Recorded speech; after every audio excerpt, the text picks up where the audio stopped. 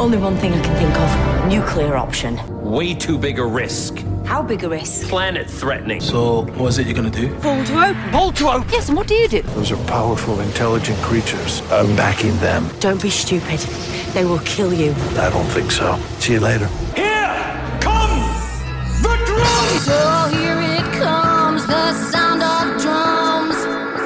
Here come the drums, here come the drums. Boom, boom, boom, boom, boom, boom, boom, boom, boom, boom, boom, boom, boom, boom, boom, boom, boom, boom, boom. Hello, and welcome to Pull to Open, an ongoing quest to watch all of Doctor Who, the entire television program, every single story that's ever been broadcast on the tube in random order. I'm Pete Paschal. And I'm Chris Taylor. I'm the real Chris Taylor. All you other Chris Taylors are just imitating. And I am one of the two guys on this podcast. We're just a couple of guys, a couple of journalists. We've written about Doctor Who a lot in the past. We love the show. We love being very random in talking about the show. This is a way to be structured and random by going on a very random journey through the archives of the history of the television show Doctor Who. Pete, where on earth and in the universe have we been? Previously on Pull to Open, our first episode of 2023 a few weeks ago was actually a clip show. Yes. So we prior to that, all of our ratings, and the reason I'm bringing it up is because we not little known, but we've upgraded our codex, guys. The Pull to Open codex is fully armed and operational. It now has tons of, well, not tons, but it has all of our ratings. And we've gone back and retconned our ratings in that show, the first one of the new year, so that all of our ratings are now up to date, including our two newer ratings, the Viscount Banger, which are reserved for the best of the best, and of course the Professor Hater, which is not so good episode, but at least we learned something. Always learn something. Check that out. It's a good listen. Then we were rocketed forward.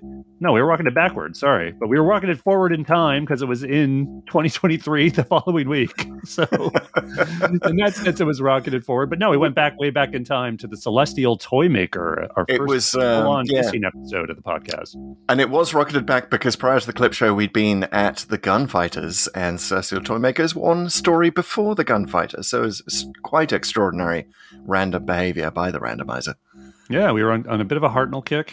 Yeah. And then we jumped forward to the Fifth Doctor era, season 19. We did a little 2-episoder known as Black Orchid. Nice siesta in 1925 England. One thing I wanted to note about that one, we did talk about getting a bingo card of all the 2-episoders of the classic series. And we thought we were getting close. And then upon reflection, as I was listening, I was like, wait a minute. There's the same mistake we made when we were thinking about 3-episoders, which is that it's that one season of Colin Baker throws everything off because they did 45-minute episodes for one season of the classic series. So there's actually a ton of 2-episoders in that season from Colin Baker.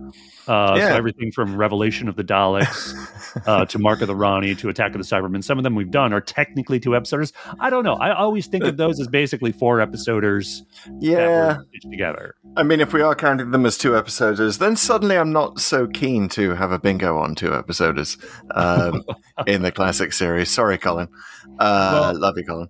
And there is one more proper 2-episoder, which is to say 2 25-minute episodes that were thereabouts in the Colin Baker era, and that's of course The Ultimate Foe. His last episode is 2 episodes, so there's that one too. So there's a bunch. It's a bigger bingo card than we thought, but we'll get there. Yeah, I'd forgotten that we divided up Trial of a Time Lord, didn't we? That's going to make it easier whenever we get to it. But anyway, yes, we skip forward, and I really love. I'm gonna step on your rhymes here, Pete, by revealing what we did, because basically I want to take a look at the overall. We've if you want an example of what Pull to Open can do for you in terms of giving you the whole gamut of Doctor Who almost at once in a few episodes, we've gone from Hartnell to Davison, and now right up to Whittaker, right up almost to the present moment, just a few stories behind. Revolution of the Daleks, the New Year's special 2021. the last of the seasonal specials. Oh, that's basically. right. Yeah. Yeah, that's true. Bringing us very up to date, and we've done it. We've sort of covered in one short hop via Black Orchid, via a brief rest in a 1925 country house in England. We have skipped across the entire show from Hartnell to Whittaker, and it's quite extraordinary to do that, and to see them next to each other is very interesting for us. We hope it's interesting for you too. Yeah, it's very interesting to see like how the storytelling. Obviously, the storytelling's changed. Obviously, the production value's changed a ton. But it's all still Doctor Who. Like the concepts, the ideas, the seeing the TARDIS as kind of a plot device in both the Toymaker episode and this one. It's all. It's really the same universe, they're really going, it's just really all connected. I mean, we draw connections all the time with various segments and things in the program, but it's easy to do. It's like the canvas is there for us. And that's right. And in this case, I mean, one thing I noticed is like the challenges of having three companions in the Davison era, which we come straight from like the last, I guess Earthshock was the last full story with those three companions, but I'm counting Adric as being missing for a part of Earthshock. But maybe the last full story with three companions in the Davison era, right up to Turlo. Remember, Turlo was there for a bit. That's right. Yes. Okay. So all the way up to Terminus. We've actually already done the last episode with three companions. Yes, but it's a mark of the Davison era that there were a couple of lineups of three companion TARDISes, TARDI. It's the same TARDIS, a three-companion TARDIS. And now we go straight to, the end of the FAM, the most recent three-companion situation. So, what a comparison that we have to talk about. And we'll be doing a lot of comparisons. This is a lot of interesting things about Revolution of the Daleks. Obviously, as a seasonal special, it's unusual for a lot of reasons. It brings together a lot of things in the Whittaker era, and there's a ton of references. It's also this weird length of 71 minutes, which longtime listeners who follow TLDW know we have a bit of a dilemma. But that's we do.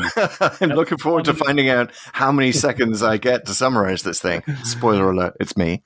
Stay tuned for that. But first, listeners, we're going to go into the Pull to Open feedback loop, where we like to talk about all the chatter around the podcast on social media and beyond. And today we have something beyond social media. Beyond. Yeah, it's actually, guys, we have a review to read on the air because, of course, reviews are a thing that we love to talk about. First thing in the feedback loop, because reviews are very great to do for the podcast, because all podcasts really thrive on reviews. Reviews really help our visibility in the Apple Podcasts app. If you know anything about podcasts, Apple and Spotify are the two major places people find your podcasts. And the more reviews that people leave in the Apple app, the more visibility the podcast will have. And one great listener has left a review, and I'm going to read it now. And the review is from JC17_Ace, which is very Ace. Yes, I was going to say, it's obviously one of Ace's burner accounts. Thanks, Ace. And they say, this podcast is an excited and accessible review of episodes from both the modern and classic episodes of the television show Doctor Who, a show with over 50 years and 300 episodes of content. It is a great listen for anybody and any fan of Doctor Who, new and or old. Chris and Pete have a solid knowledge base and a true love of this show. Sorry. Most of that. Talking about the number of episodes in various stories. The podcast is filled with that love and supplemented with great facts, tidbits, and headcanons galore. Yes. One of the best aspects of this podcast is how they watch through the show in random order. While I was initially turned off by this idea, I've come to appreciate and look forward to the really unique and interesting connections to be made across the timelines. It is great to hear reviews of all the episodes I've seen, but just as good to listen about episodes I haven't seen. I've found that the summary and discussion are just enough to sweeten a first-time viewing without ruining my appetite. I am working my way through this podcast season 3 here on Apple and on Spotify/YouTube. Sylvester McCoy is my favorite, and I can't wait to see the randomizer take the show to more of his episodes. Chris, your wife has a fellow 7th fan out there. Love it. That's what this person wrote, by the way. I'm not just interjecting. I know. Last sentence. This podcast is a banger, a Viscount banger. Oh, and they've even spelled banger correctly, as in the place. Yes, not the way that we've bastardized banger, but the original banger. Wow. Guy. Yeah. What a thing we probably couldn't trademark. And by the way, I should bring it around to if you can trademark that. But what a wonderful review. I love this. Yeah. It's really great. Thank you so much, JC17 Ace. What my favorite line might be, I've found that the summary and discussion are just enough to sweeten a first-time viewing without ruining my appetite, which is exactly kind of what we're going for, right? It's like we want to give you a taste and then hopefully intrigue you enough to go check it out if you haven't seen it before, or rewatch, as in a lot of cases, and maybe with a little bit of the sort of insights and observations that we're bringing to it. So I love that they're extracting that they're buying what we're selling, which is I love it. First of all, I love that they're making headcanons. Headcanon is a noun now. Right. Headcanons galore. One word noun. I love it, but also I love that this is someone who was turned off by the random approach. So right, that's good feedback. If you're listening to Pull to Open right now and you're like, I don't know if I like this randomness. This seems a bit too unstable for me. Unstable. But no, see, there are other anti-random people who have been converted. So we welcome all of you in the non-random Doctor Who cult, you weirdos watching it in regular order. Come on over to our side. The water's lovely, as Ace will tell you. But I love that it's like I'm a bit concerned sometimes that we kind of reveal too much about the story, that we're basically spoiling it. But I also know from my research into how there are a lot of studies on how people process story, and a lot of them say that roughly about 50% of the population, it seems, actually prefer a story if they know the spoilers. Which is not necessarily what you would expect, but it's certainly true for me in a lot of cases. Like, if you're really invested in a story, like, I wouldn't necessarily have wanted the spoiler about David Tennant showing up at the end of The Power of the Doctor. Spoiler if you haven't seen it. But that said, I think that there are definitely a lot of stories where I feel like I have a better handle going in if I know the story first. I think that definitely applies to a lot of Doctor Who. And so I'm happy that we don't need to worry too much about spoilers, sweetie, in Pull to Open, because there is a whole fan base out there that actually enjoys what we're putting down in terms of giving you some structure before you enter this often confusing realm, especially of classic Who. It's good to know the story first. Yeah, and I did. The only thing I'd have to add to that, which I totally agree, there's a happy medium with spoiling things, and it really depends on the audience. But I think there's a lot of people out there who, a lot of our listeners grew up or are only familiar with the new series, and listen and then sort of learn a bit about the classic series. And I think as those people get drawn into the classic series, for starters, they probably don't mind getting spoiled because they think they're not going to watch it anyway. But I would hope that as we've talked more about the classic series, the connections that are made, some obvious, some not so obvious, that has inspired people to probably watch the show before they listen now, because you might. That is another option. Check it out. If you're in that side of the Doctor Who cult, you can always, we do announce at the end of every episode where the randomizer is taking us next. You do get to hear our shocked outrage. It's one of my favorite things when I re-listen to a Pull to Open, is like listening to us, it's like me reading out a number, you with an intake of breath. And like, no matter what it is, like, we're super excited about whether we go there. It's quite charming to listen to. I say, as one of the guys involved in that little scene that we replay every time. But yeah, we encourage you to watch along with us, and then listen next week. And share your thoughts on were we right, were we wrong, were we absolutely lying, were we lying about the number of two-parters? Tell us. Rule number one: pull to open lies. But we do it exactly. We do it accidentally. We can't keep it straight.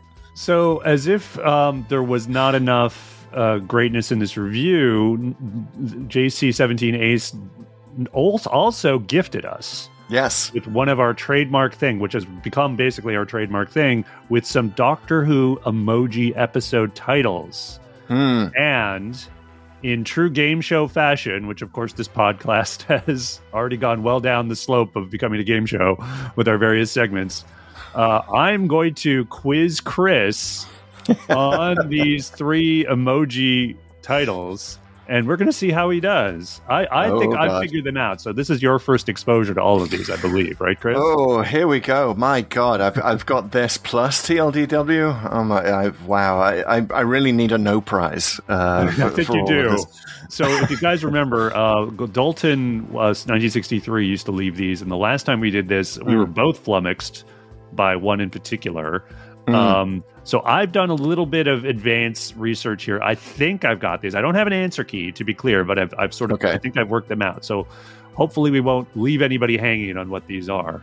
But Chris, are you ready, sir? I'm ready as I'll ever be. All right. So you've got the notes file, I believe, so you can see the emojis. I can see the emojis, but I've got them out of my sight because I want you to describe them to me, and I'm going to build them in my head. Okay, and I'm going to, when we do the YouTube, we're going to have them. We haven't done this before, but I'm actually saying this live now so that I can't get away with not doing it when I cut the video. So we're going to have the emojis visible. So here we go. First, first puzzle. First review. 3 emojis. Yes. First one, Easter Island statue head. Okay. Next one, drop of blood. And vampire.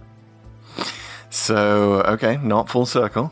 We know that's full circle. What was the vampire one that we watched?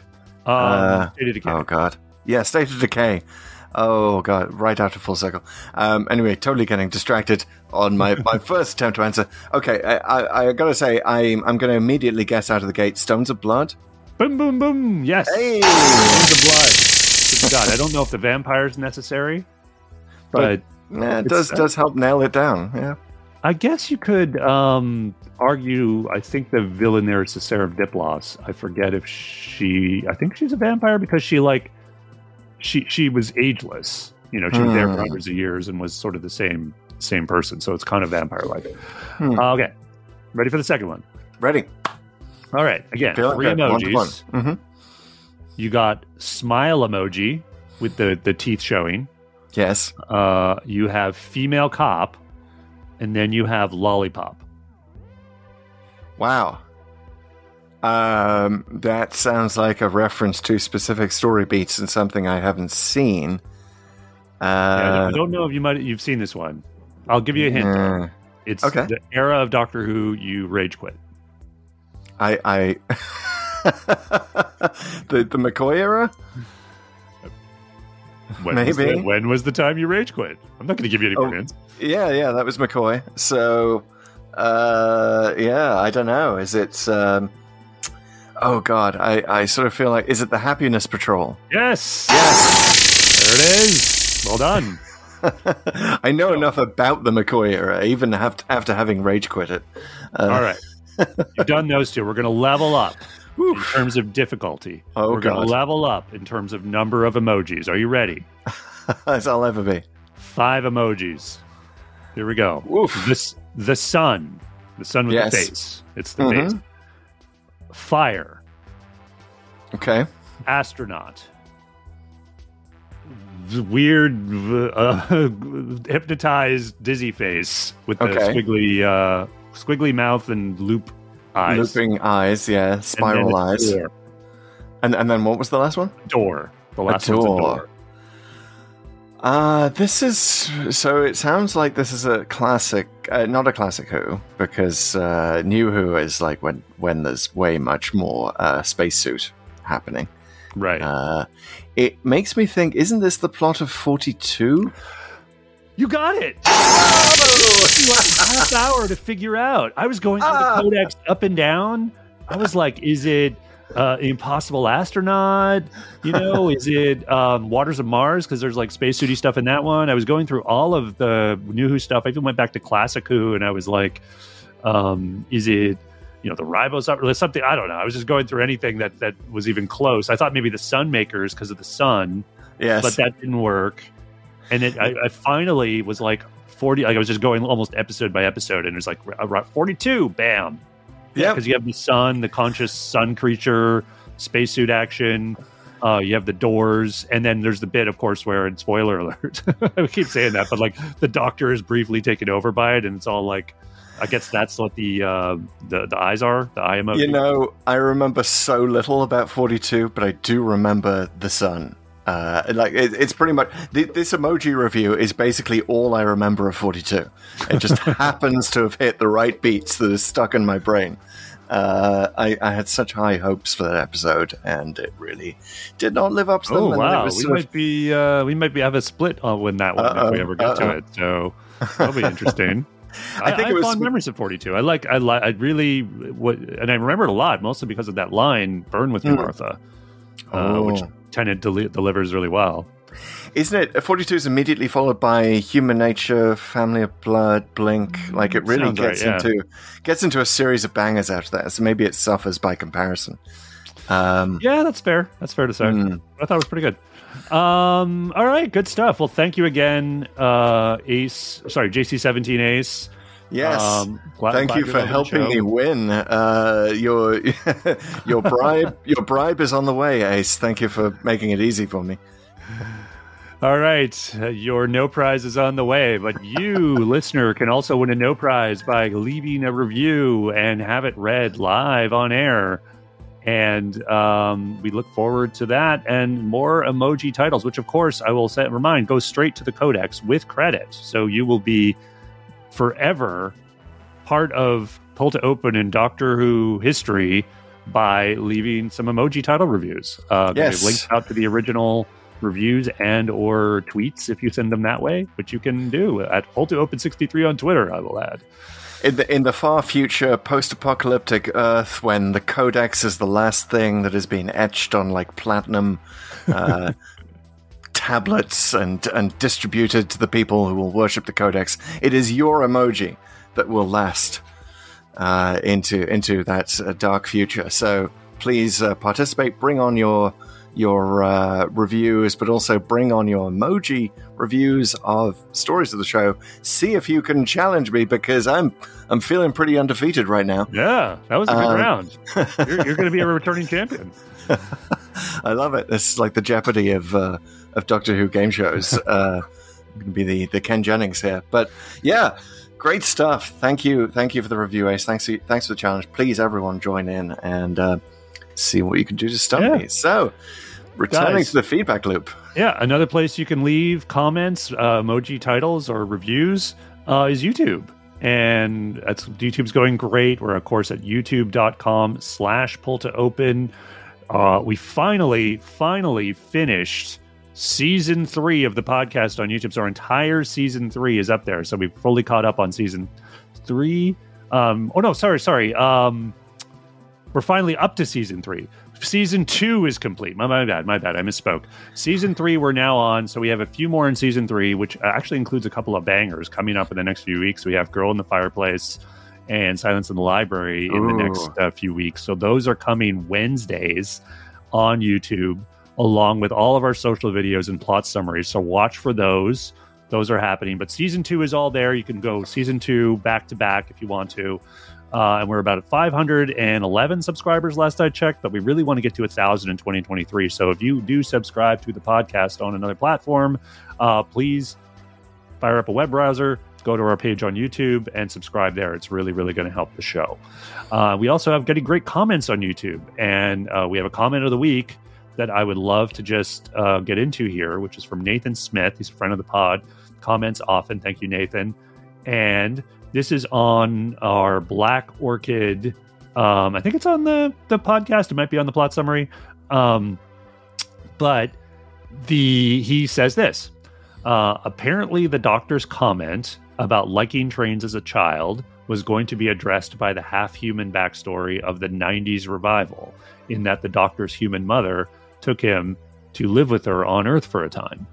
I love this comment because it's like, one, information I didn't know. Yes. Also, two, we're eager to forget that the 90s movie of Doctor Who did say, if not establish, but it did say that the Doctor is half human. Now, because of the backlash, they've never really returned to this idea or explicitly done anything with it. They haven't denied it, but they've borderline denied it, I'll say. But they haven't come all the way up and said like, no, that was a mistake or whatever. But it's an interesting era of the program. Obviously, this was the Wilderness years. This was the big one shot that was supposed to bring it back and didn't. And there was the bold choice where they said the Doctor was half human. And if it makes you wonder how the series would have leaned into that had a series been commissioned from that movie. It's interesting because spoiler alert, one thing I think we're going to be talking about a lot with Revolution of the Daleks is the weird priorities of showrunners, and the people charged with sort of the overall structure of the story of kind of, revealing stuff about the Doctor's past and looking into the Doctor's past. I just love the idea that a showrunner, like potential showrunner, someone on the TV movie, hoping that this is going to become a thing, is like, what the audience is really curious about? You remember Black Orchid? You remember that 5 minutes at the start where they're talking about trains? Like, I'm sure there are thousands of people out there who remember that. Like, what? Why? Why did the Doctor love trains? Tell us. Which sort of seems like a thing that JNT would do, and maybe even a thing that Chris Chibnall would do.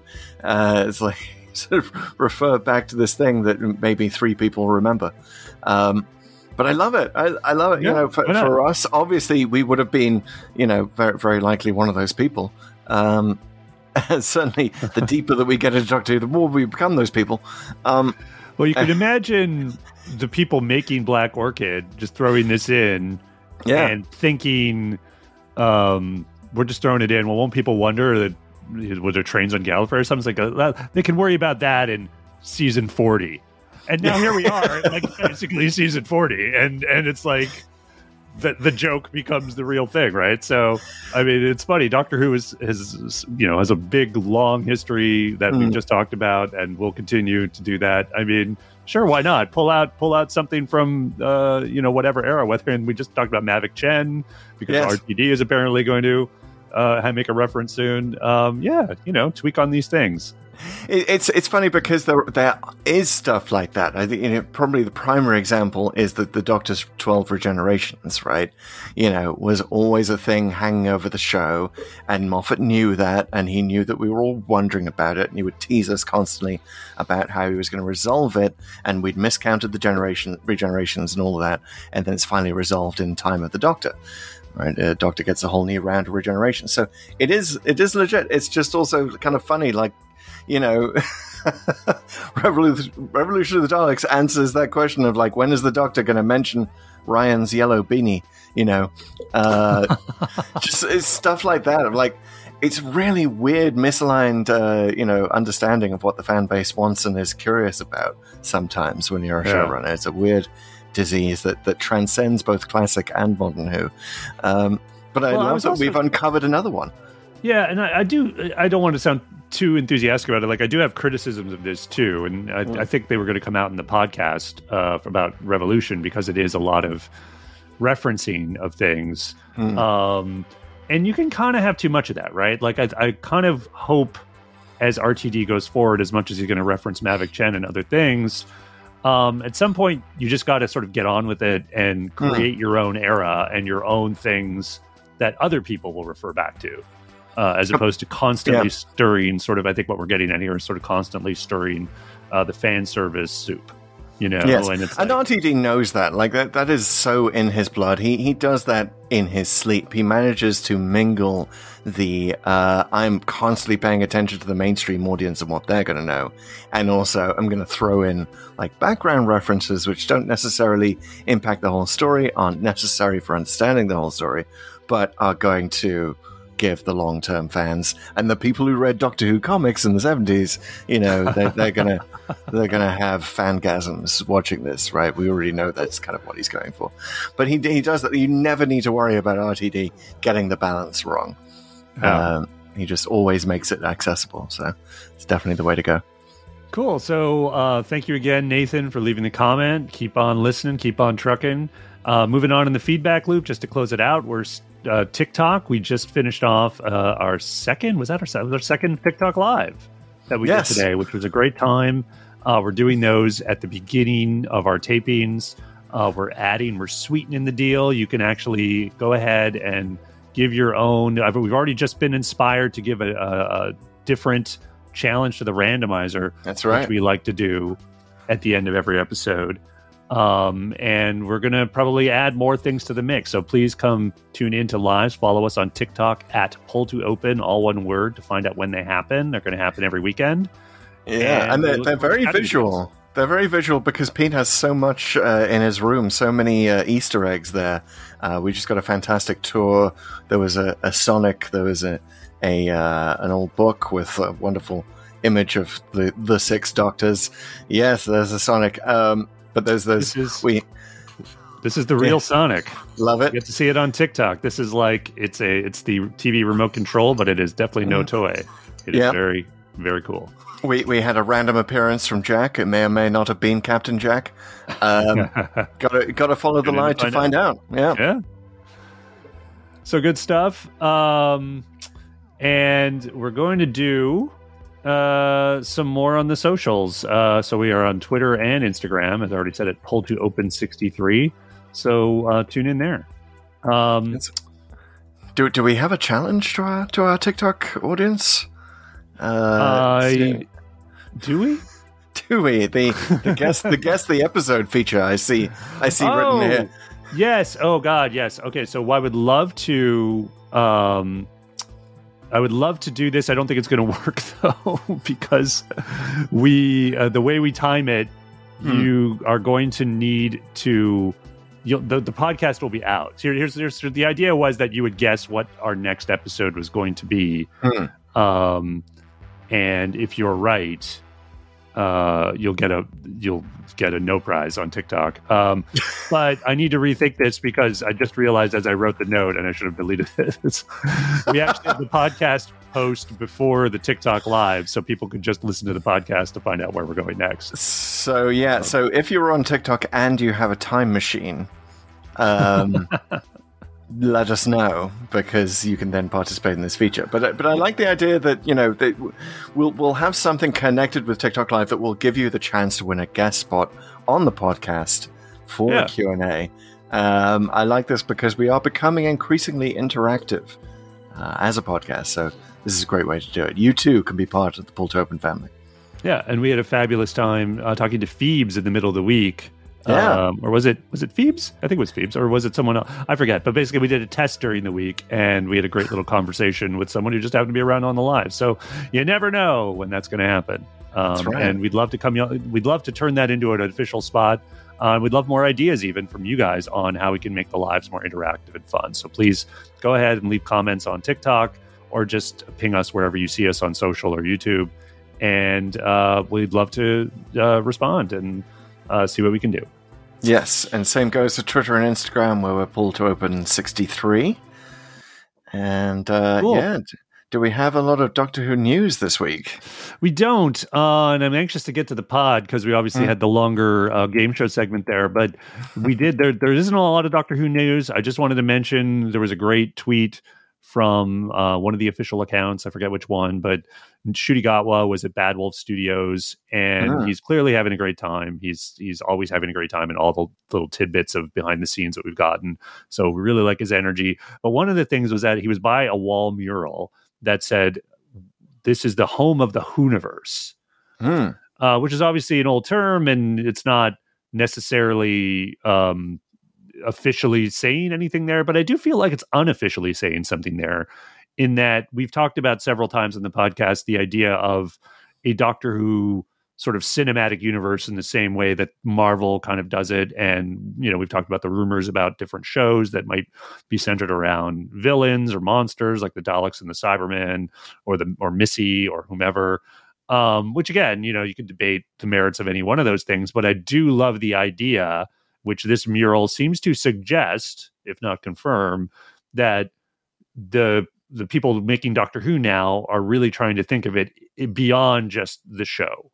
And we're already seeing, I think, the first hints of that with the tie-ins to the comic strip now in Doctor Who magazine. And that I do feel like Russell T Davies realizes this not just as a fun thing to do, but just as a thing you kind of need to do to compete with all the other streaming properties out there. Yeah. So he's a good creator and a good sort of business strategist here. Create the Whoniverse, and that's certainly going to keep the Disney folks very interested. We did see absolutely. In that latest Doctor Who magazine, he's talking a lot about the notes that Disney are giving on the new stories, but also the budget that aligning with Disney Plus has given them. It's not 10 million an episode. He denied that rumor, but it's up there.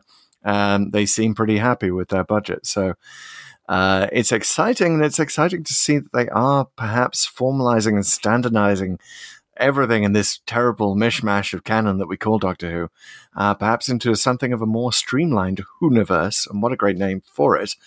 MCU, is that a good name? I don't know. You debate that, but Whoniverse, that's like, we're going to be proud to use that moniker. Yeah, I think Whoniverse has floated around a bit for a long time. I'm pretty sure the term probably first came out in the classic series at some point. And was kicked around fan circles, but I love to see it fully embraced. It's interesting how these universes get named.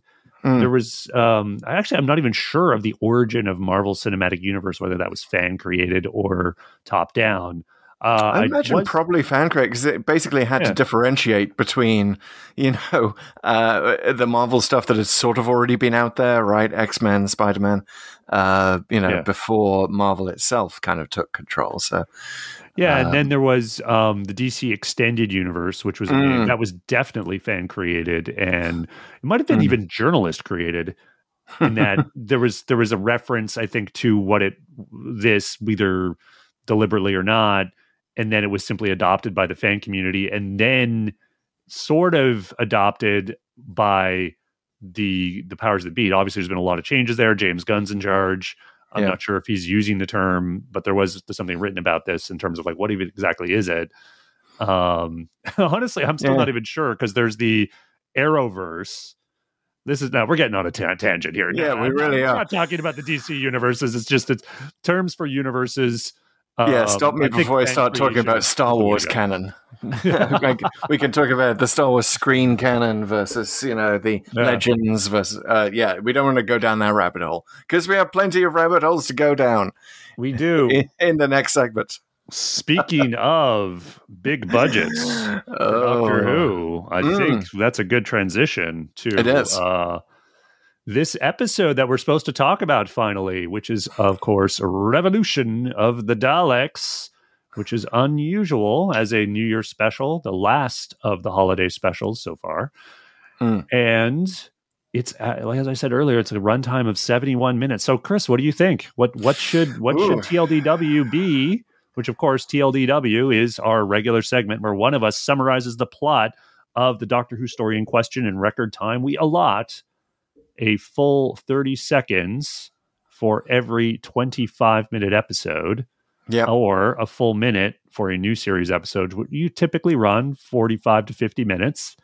So this one should probably get you... I'm going to be generous, because, again, we have the fast pacing of the new series, and they're very, they pack a lot generally, and this one packs a lot into its runtime. I think a minute and a half spare. Okay, I'm not going to dispute that. I was going to suggest maybe a minute 15, but that would be just Especially after your experience with Black Orchid last week, Pete, where you needed some extra time on that one. I have blotted out my memory of that. I don't know what you're talking about. Don't remember. It was good. It was a good summary. It just, you kind of, and what I loved was that you just kept charging through even after the minute was up. And we sort of said that this was, Black Orchid was supposed to be 4 episodes and lost half of its budget. So, we gave you a buy on that. So I'm appreciative of the extra time that I have to lose myself down rabbit holes. And yeah, I hadn't even thought of what I'm going to say here. It's all going to come out very randomly. That's how we do it. That's how we do it at TLDW. Too long didn't watch Too Long Doctor Who. No notes. You're, no help, no co-pilot other than me with the timer. And you got a minute and a half. So are you ready, sir? I think so. And my mind has just gone blank on several factors in this episode. So this should be fun. Let's see. It'll be fun. Oh, yes. The fun official summary of Revolution of the Daleks. Here, coming up in 3, 2, 1, go. Okay, so we start with a little bit of a flashback to Resolution. There's a Dalek shell coming from GCHQ, and it's being transported somewhere. What's happening? The driver of the truck with the Dalek casing in it has been drugged, and the casing gets handed over to the Chris North character, who's the guy from Arachnids in the UK, and he is talking to the future Prime Minister. Played by Harriet Walters, and they're arranging this whole thing with they're basically going to turn the Dalek into security drones. Meanwhile, the Doctor's in prison. She's been captured, but and she's been in there for a long time, far away from the fam. But what's this? Captain Jack comes to rescue her and busts her out of prison, and they get back to the TARDIS, and they get back to the fam, who are trying to investigate this Dalek situation because they've seen a leaked video of it, but it turns out the Doctor's been away for 10 months and everyone's very angry with her. But they figure out the Dalek situation. They figure out that the Dalek itself in the casing has been growing a whole bunch of Daleks that are going to be beamed into the Dalek casings, and they shoot the Prime Minister and they shoot everyone. And the Doctor and Captain Jack and Chris North basically go around and get the Daleks eradicated by these other Daleks that come in, and then the Doctor destroys the Daleks in the emergency backup TARDIS that they have, and then Graham and Ryan leave the fam and go off on their own with psychic paper, and it's the Doctor. And time. Not bad. Wow, I was impressed there. You really wrapped it up. The third act was like 10 seconds, I think, in your summary. But I was worried because you were just still in that. It wasn't quite the cold open, but all that sort of early stuff that is in the first 5 minutes by 30. But when you got to about 30 seconds, so somehow you brought it home. That is, it's sort of reflective of Revolution of the Daleks itself, and it does wrap things up very, very quickly. Yeah. I do love the scene of wrapping it up with the spare TARDIS is sort of Chekhov's TARDIS, and we from the timeless children, and it's used to great effect here. I love the image of billions of Daleks flying into the TARDIS. Whoever thought we'd see that? And then the fake out. How are they not bumping into each other when they got into the TARDIS? I feel like they're so nicely going through that doorway one at a time, somehow figuring that out. Then hey, Skip, what are you doing, man? Exactly. What Daleks queue? I mean, that's so British of them to queue up nicely and get in the Dalek. But it just, I've got to say, because this is one of those Dalek stories where the Daleks are constantly telling you what Daleks do not do. True. So I got to say, I don't think Daleks queue. I don't think they do. No, but they don't queue with others. They I think maybe there's a standard pecking order. I got to think maybe every single Dalek has a QR code. And so they kind of all are scanning each other all the time. And there's a clear hierarchy from the Emperor, the Supreme Dalek, all the way down to nobody Dalek ZZ 436 or whatever, right? Maybe that's it. And they're just okay, let's just go by QR code, guys. That's the rankings could be redone depending on how many exterminations you've done. You could move up and rank. Wow, I like this idea of the competitive Dalek society. Gotta say, this is a great story. If you like Dalek exterminations, and you like that sort of the skeleton thing that we talked about when we went to Dalek, I believe that was the second Who story with the skeletons appearing during exterminations. There are so many here. I mean, I don't think I could even count them. Well, it's funny you say that. It's one of the things in my notes of like the production values on this are like having. This is one of the great things again about this podcast where we jump around, and we were recently at Dalek. Relatively, it was a few months ago now. But you think about seeing that episode in 2005 and seeing these great modern effects for the time, really upgrading the Daleks and making them look sort of awesome on screen finally. And then you now we're rocketed forward to 2021 and seeing that it's even way better. Like, I mean, this is like one of the most cinematic Doctor Who episodes ever made. That's including Day of the Doctor. And all the Dalek effects, like the beams themselves, even as they they're all like top notch. Like the Daleks, both versions, the Defense Drone Daleks and the new the new old Daleks look great. And there's tons of exterminating and ray beams fired all over the place. So I'm glad you that. I'm glad you had that reaction. It is you're absolutely right. It's a very cinematic story in the way that it's so beautifully shot. And coming here from Black Orchid, like I was in the early parts of Revolution of the Daleks, I was like, is this a Viscount banger? It definitely has that sort of, because it's just so beautiful. Every scene is beautiful. Yeah. The extermination's just beautiful, which is a weird thing to say. But also, like, I gotta say, if you were a fan of warp noises, have you ever found the TARDIS appearing? This is, my God, this has got to be one of your top episodes because you get so much of it. I mean, when the TARDIS finally appears in Graham's living room, it feels like it's appearing for about 10 minutes. While the wind machine blows their hairs, like lots of beautiful slow motion shots. And there's more lens flares than the original Star Trek reboot movie. Very incredible. I did, have to check once or twice to see that J.J. Abrams did not direct this episode. Well, one of the things Chibnall does, and actually this is a thing I like about him. I know I give him a hard time about various things, but he has that cinematic quality. Yes. And I don't think anyone has used like datelines in Doctor Who quite to the same effect that he has. And I'll give him credit. He doesn't overdo it. He does it way more than anyone else ever has. But that thing, it's like Osaka, Japan. And I think he's done this in other episodes too. He loves it. Yeah. He absolutely does. He doesn't overdo it. He does it like once a season. He'll do. I think it was one of the, I forget, was it Open 55 or no, it was one of the ones where they were running around the globe because of the virus or something. Right. Do you remember this? I forget which season it was. We'll get there and we'll get a randomizer. But I believe they do it in Spyfall. They certainly do it in Power of the Doctor. There's quite a lot of it. And it's kind of like, why not? It's movies do it for that drama and for that, okay, I'm grounding you somewhere and, then you have to deliver on the thing looking like the thing you're talking about. But it is like, it's a neat little device. I mean, go ahead and use it. Absolutely, and I'm glad we're starting off with some praise for Chibnall because we're going to get into the issues. Of why this doesn't work, and we got a lot to say. But I think you're absolutely right. He has a cinematic sensibility.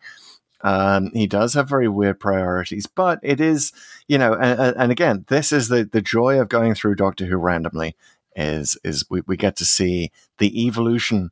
And one might even say the revolution of the show over the years, how much more beautiful it looks. And this is really, no matter what we decide, whether we like this episode or not, it is definitely an interesting preview of the upcoming era of Doctor Who with Disney money.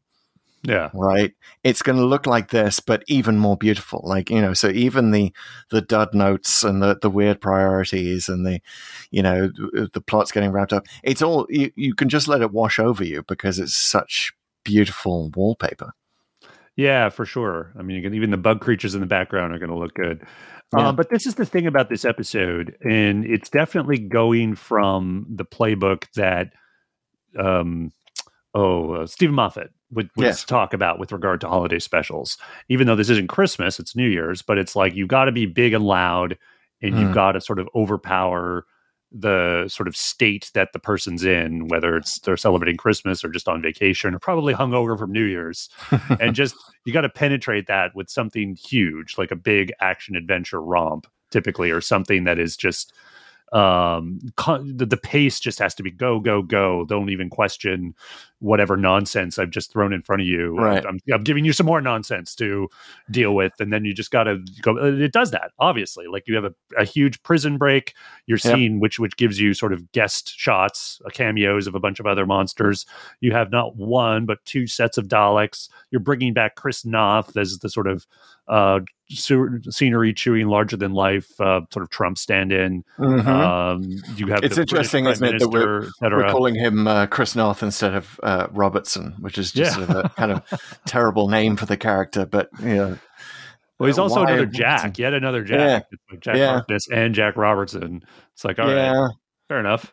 Too many Jacks. That's definitely the alternate title of this. But yeah, it's got a lot of stuff that sort of is it's a little transgressive. I think that's also important for Who and for a holiday special. They kill the Prime Minister, and you've got to say that this episode was ahead of its time. I think in several ways. First of all, it was filmed in 2019, and we have these scenes of the government minister as Joe. Harriet Walter's character is then, she's about to become Prime Minister, and Chris Noth / Robertson puts on this whole scene for her of like people rioting, and this is how there's unrest, and there's always going to be more unrest. Now this was, appears at the end of 2020, beginning of 2021. We'd just been through the summer of the Black Lives Matter protests, and it's very much on people's minds of like, how do you deal with unrest? Do you let people protest, or do you basically go full fascist and responding to legitimate protests in the streets? And so this is very, very of its time, kind of accidentally. They didn't mean it to refer to 2020, obviously, but also I'm going to say it's ahead of its time because Joe, God, what was the Prime Minister's last name? Joe Patterson. Yes, Patterson and Robertson. God, send Chris Chibnall to character naming school. Jack Robertson, Joe. Such forgettable names, and I don't know why I went for them. Anyway, there's the scene where basically she becomes Prime Minister, and Robertson is saying, "Oh, I hear your party's looking for a new leader." And then she becomes basically the shortest serving Prime Minister in Doctor Who history, I understand. Right. When she's exterminated outside 10 Downing Street just after she's moved in. She's basically predicting Liz Truss. I knew you were going there. Yeah. It's definitely upon reflection, watching it now in 2023, oh yeah, I guess those short-lived prime ministers, that's a thing. Exactly. It's so perfect for the year we've just been through, 2022, the year of the three prime ministers. And I'm like, that was my reaction when Chris Noth has that line about, I hear your party's looking for a new leader. In my head, it was like, oh, obviously this episode is set in 2022. It could have taken place any time during then. Which leader is she replacing? We don't even know. Yeah, the stuff you cited about the, responding to the Black Lives Matter movement, not really responding to it, because it's that's sort of our read, post, all of that. Yes and no. I think there could have been a better, more pointed exploration of sort of the security state. As such, it's really just plot, it feels like, and it feels kind of wrong, right? There's no sort of dangerous message in that this would resonate with some pro security or pro law and order point of view, because it's just presented as so cartoony, and there's no depth to it, right? Because it's is the takeaway the security state's bad if you entrust it to alien death machines, or is it just bad? I mean, they don't really have anything to say about it other than that. I also think it would have been more of its time. And again, this is not a strike against the episode at all. Don't get me wrong, but if it weren't for COVID, I feel like this was made pre-COVID. It was broadcast kind of in the middle of it. This was done again. This is January 2021, so. Yeah, we were just starting to get the vaccines. They were just starting to come online. Right, exactly. And this is even pre-Delta, Omicron. And anyway, that was the main thing on everyone's mind. So I remember watching it at the time, and it felt honestly a little weird to be looking at a show that didn't even acknowledge it. There were no masks anywhere. There were no, it's like, oh, it's Doctor Who. It's a parallel universe at the best of times, but it just didn't feel like it was speaking to the moment much at all. And but also by that point, it was probably 6 months after the BLM protests and stuff. So, a lot of that had subsided. So I do feel like that said, I think there were opportunities to say more things, not necessarily about society in general, but even just about Doctor Who and the character. And I got to say, it misses doesn't really miss. It doesn't even attempt anything beyond the action movie yarn it's trying to do.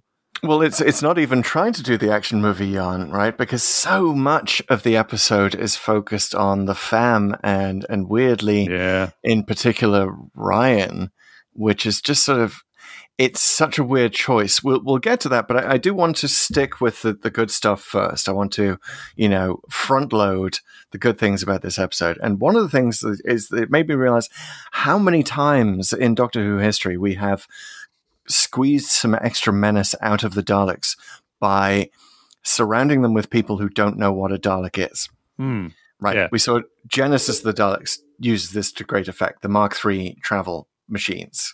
Yeah. Dalek does it to great effect, where they're the Metaltron. And here they're what, security drones, I think is sort of the official name. Yeah.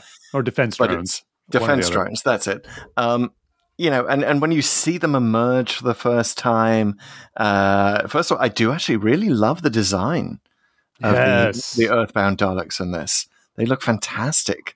It's really taking that sort of thrown together Dalek design from Resolution.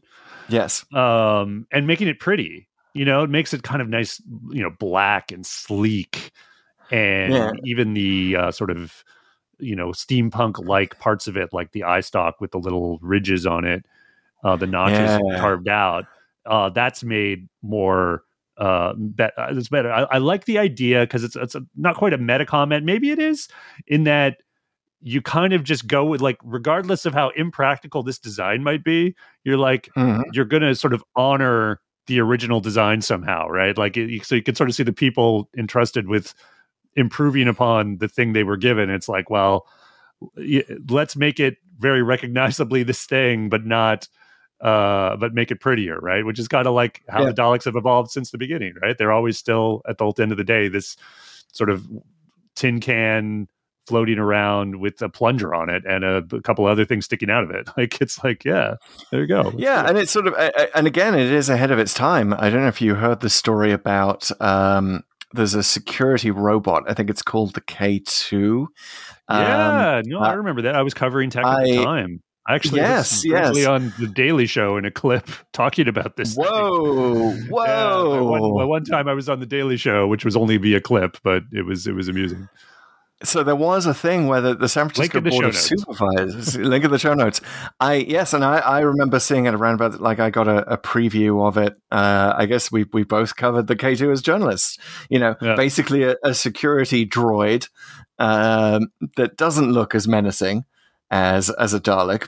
They wisely kept the eye stalk and the plunger out of the design this time, but it was so it was recent. Just this year, the San Francisco supervisors had a vote on whether this thing was allowed to use force, and they did say they did accede to whatever the police department wanted, and said yes, it is allowed to, I guess, stun people. Or I can't even remember how it what its offensive weaponry was.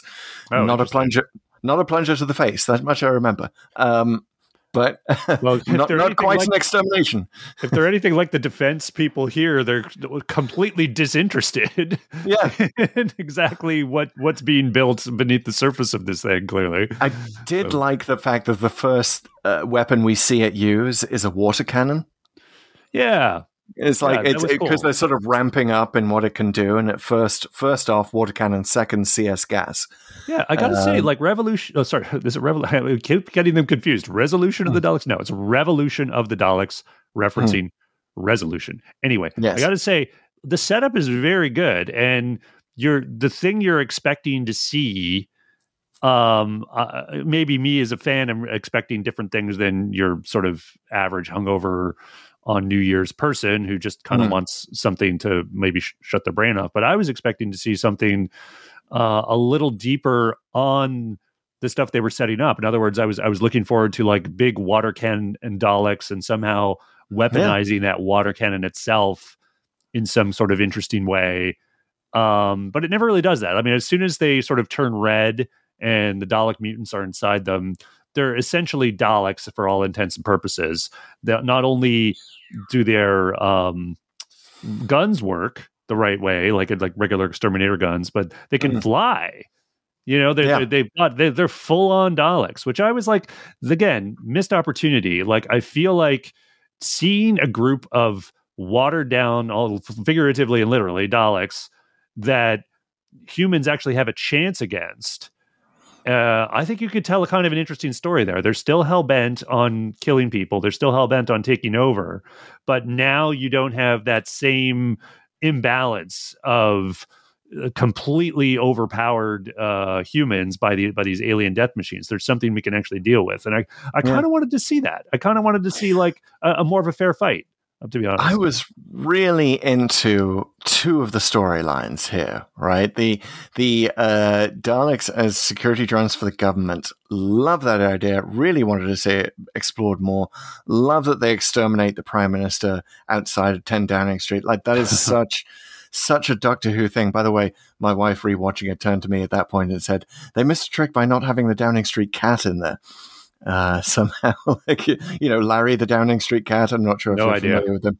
He's often he was featured in a lot of memes. It is a Downing Street cat. It's been there since 2010. He's got more longevity than prime ministers. And the many memes of him standing outside Number 10, like they put a little speaker rostrum in front of him. And it's like, I'd like to announce that I have a new owner. They don't last very long. These strays, I take them in and I try to housebreak them, but they're always gone after a few months. Love it, but there'd be nice reference thrown. So love that storyline. Would love to have seen it be explored more. Love the prison break storyline. Would love that to have had more room to breathe. Oh, don't get me started. Okay, you did get me started. Finish your thought, and I'll have more to say about the prison break. I will also say that then the both of them have their kind of Chris Chibnall wants to take both of them to focus on this other thing that is, you just sort of almost like screaming at them, like, no, don't focus on this other thing. And in both cases, like the Dalek security force storyline suddenly transitions is this whole thing with Leo, who is Robertson's science guy, being controlled by the Dalek that he's basically CRISPR'd a Dalek from Dalek cells, and he's created the octopus creature that we know and love, the colored creature as they are now. But then it turns out that like it gets into this sort of weird timeline thing where he's been building this facility all along in Osaka, but he just got taken over by a Dalek. So how did he have time to do this? And it just doesn't make any sense. And like, why even? I get that we want to have the reveal of the the Daleks are behind this and they've been, but it's too confusing. And to have all that focus on Leo, who's a character we don't really care about, we don't really have time to care about. Kind of just drags that whole plot line down. The Osaka stuff drags the plot line down, even though it's Captain Jack and Yaz, which you'd think would be a great pairing, and they have a lot of great stuff to see each other. Those scenes just sort of feel dead because they're just sort of running around this factory, and the reveal of they're all Daleks is not very surprising. So that, I think, didn't work. And then the prison break stuff, it's like, that we go from prison break to focusing on the fam being all upset about the Doctor being away for 10 months. Yeah. And the Doctor's been in a space prison. It's such a weird focus. It's such a weird way to draw the focus off what we know has been happening and onto the fam's sort of anxiety of having been away for 10 months. And I can't think of a single viewer, apparently, except Chris Chibnall, who's like, no, forget the Doctor's PTSD from being in a prison on the other side of the planet. Let's focus on how this affected the fam because she came back late. And you're just like, me as a viewer, I'm like, suck it up, fam. Yeah, 100%. Okay, let's start there because you went through a lot of stuff wrong with the episode, and seriously, I could go deep on every single one of those things because you're so right that is like that. Tons and tons of this just does not work, and a lot of it's story, but some of it is a good chunk of it is emotional beats that just don't hit the way Chibnall thinks they do. Yes. So let's go ahead and start with that central thing, which seems to be a big emotional sort of struggle conflict within the episode, which is that the Doctor's been gone for 10 months, which seems like a random thing, right? She just happened to come 10 months later. I mean, she's a time machine. She just happened to arrive then. The TARDIS was off. Now, I think at its heart, I think this is okay in that we've seen this before with Rose, sort of brought back to Earth 12 months after she was picked up by the Ninth Doctor. And you can also read into it a little bit that the TARDIS is somewhat consciously doing this, maybe like, look, everyone needs a break. Everyone needs to find themselves for a bit, and we'll reunite later. So even though she might have been aiming for right after, I'll buy it that the TARDIS just kind of was like, no. But then you're so right. Like everyone's upset, particularly Yaz, that she hasn't been part of their lives for 10 months. And you're just like, you guys are just whiny children. Like, what are you talking about? Like, I get that, she showed you this thing and the Doctor does this, picks people up, and they make a lot of this throughout Doctor Who, that how can you go back to your life after the entire wonder of the cosmos has been opened up for you for so long. And that's interesting. But I'm also like, you signed up for this. They very much were like, we know what this is. We know it's dangerous. We know we could die at any moment. But we're signing up for this adventure. And then you're complaining that you're safe and sound despite all the mortal danger you've been in for the past 2 seasons. You're back home and you're okay, and you just haven't seen your friend for 10 months. Like, that's your problem, really? Like, you really want, here, I'm just going to finish this thought. You want Amy Pond to bust out of some time warp and just go like, excuse me, I had to have therapy as a kid because he didn't come back for 12 years. Then he didn't come back for 2 years. Then there was an alternate timeline where he didn't come back for something like 30 years. Okay, and that was erased. Fine. But guys, you have no idea. You're a bunch of whiny babies. Shut up. See you later. I'm going to go back into my Marvel Cinematic Universe and star in some great movies for a while. See ya. Yes. Yeah, you want Sarah Jane just off screen. Like, oh, brother, let me tell you. Let me tell you how this works. And Captain Jack is right there. Like, he was abandoned by the Doctor. Yeah. Like, he can totally trump everything that the fam has to complain about. But what really gets me is she steps out of the TARDIS. Her first words are, I've been in space prison. Nobody pays attention to that. Yeah. Not even, like, Yaz's first response is to push her away. Like, Yaz, as a policewoman, should know, like, what it is to have been in space prison. Like, some idea. Yeah. Why are they just ignoring that? Yeah. It's so weird. Couldn't come. She was a prisoner, and she was a prisoner for a long, long time by the what they're doing in that sort of thing where she's ticking off each day, I guess. Yes. All the walls are filled with these ticks. Did they even say at one point, is it decades, centuries, or something? Yeah, I think the implication is like centuries. Yes, it is definitely hinted that it's a long, long time. So long that she's gotten around to reciting the first Harry Potter book to herself, which I want to say that scene, I think, was a missed opportunity because she says, I'm going to, well, Doctor, what should we do now, Doctor? How are we going to get to sleep, Doctor? Oh, well, let me tell you a classic story, Doctor. Do you want to, it's something like, do you want a classic story? And it's like, oh, yes. And I really wanted, that was such an opportunity for, like, for the old school fans, if you're like, if she just then starts reciting the plot of the Sontaran experiment or something. Yeah. A classic story. Here it is. That would have been great. But Harry Potter is a bit sort of, yeah. Yeah. I mean, yes, the Doctor was into Harry Potter in the Shakespeare Code, but still into it in 2021. I don't know. We can get into. So we've talked about the fam and their problem, and we can get a little bit into Ryan in a bit.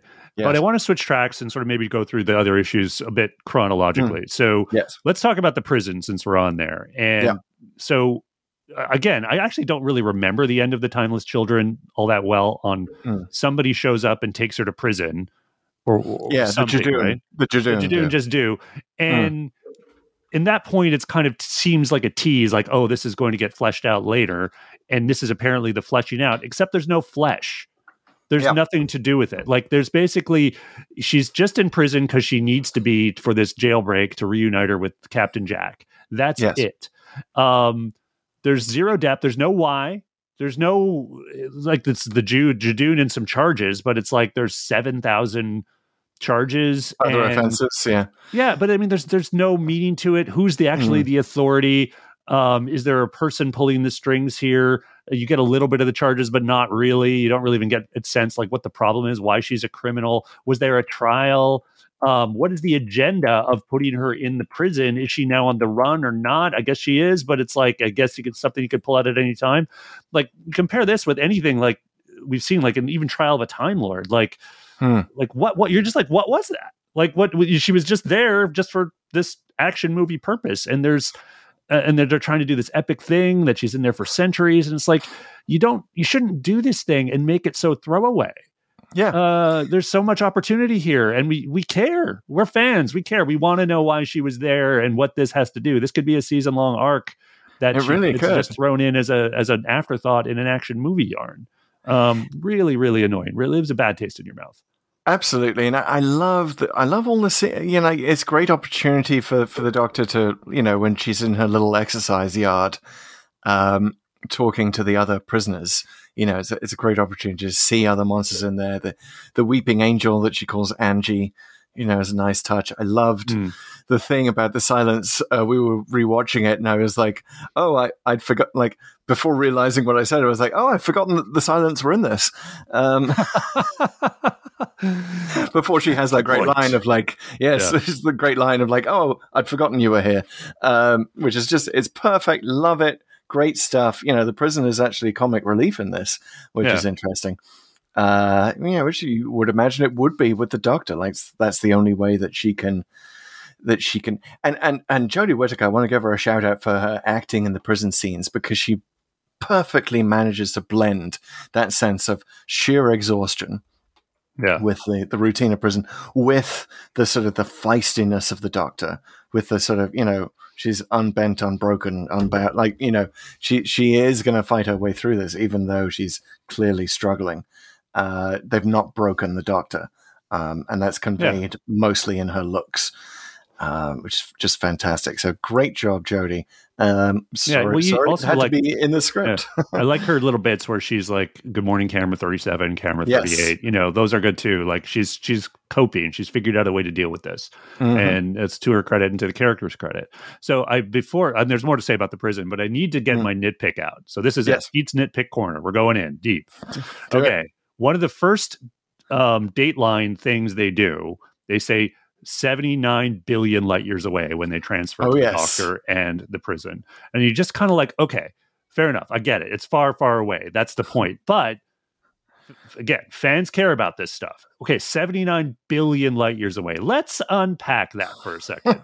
So, in case you're not sure, a supercluster of galaxies is roughly like 100 million, 300 million light years long. This is a supercluster. Again, the local cluster, it's in the tens of millions. And then you get hundreds of millions when you get a supercluster.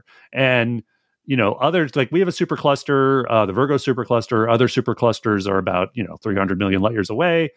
The furthest star we have ever seen, the furthest basically object we can even see from Earth, is 28 billion light years away, which is more than I thought it was, right? I thought it was more like 15 billion because of the age of the universe, but things are accelerating away, blah, blah, blah, all this stuff. So I guess we can see about 28 billion light years away, and that's the furthest we can do. And this is 79 billion light years from Earth, which again, it's not impossible. Not impossible what we've seen in Doctor Who. Certainly not impossible given what we know about physics. Like maybe the universe is infinite. It could be.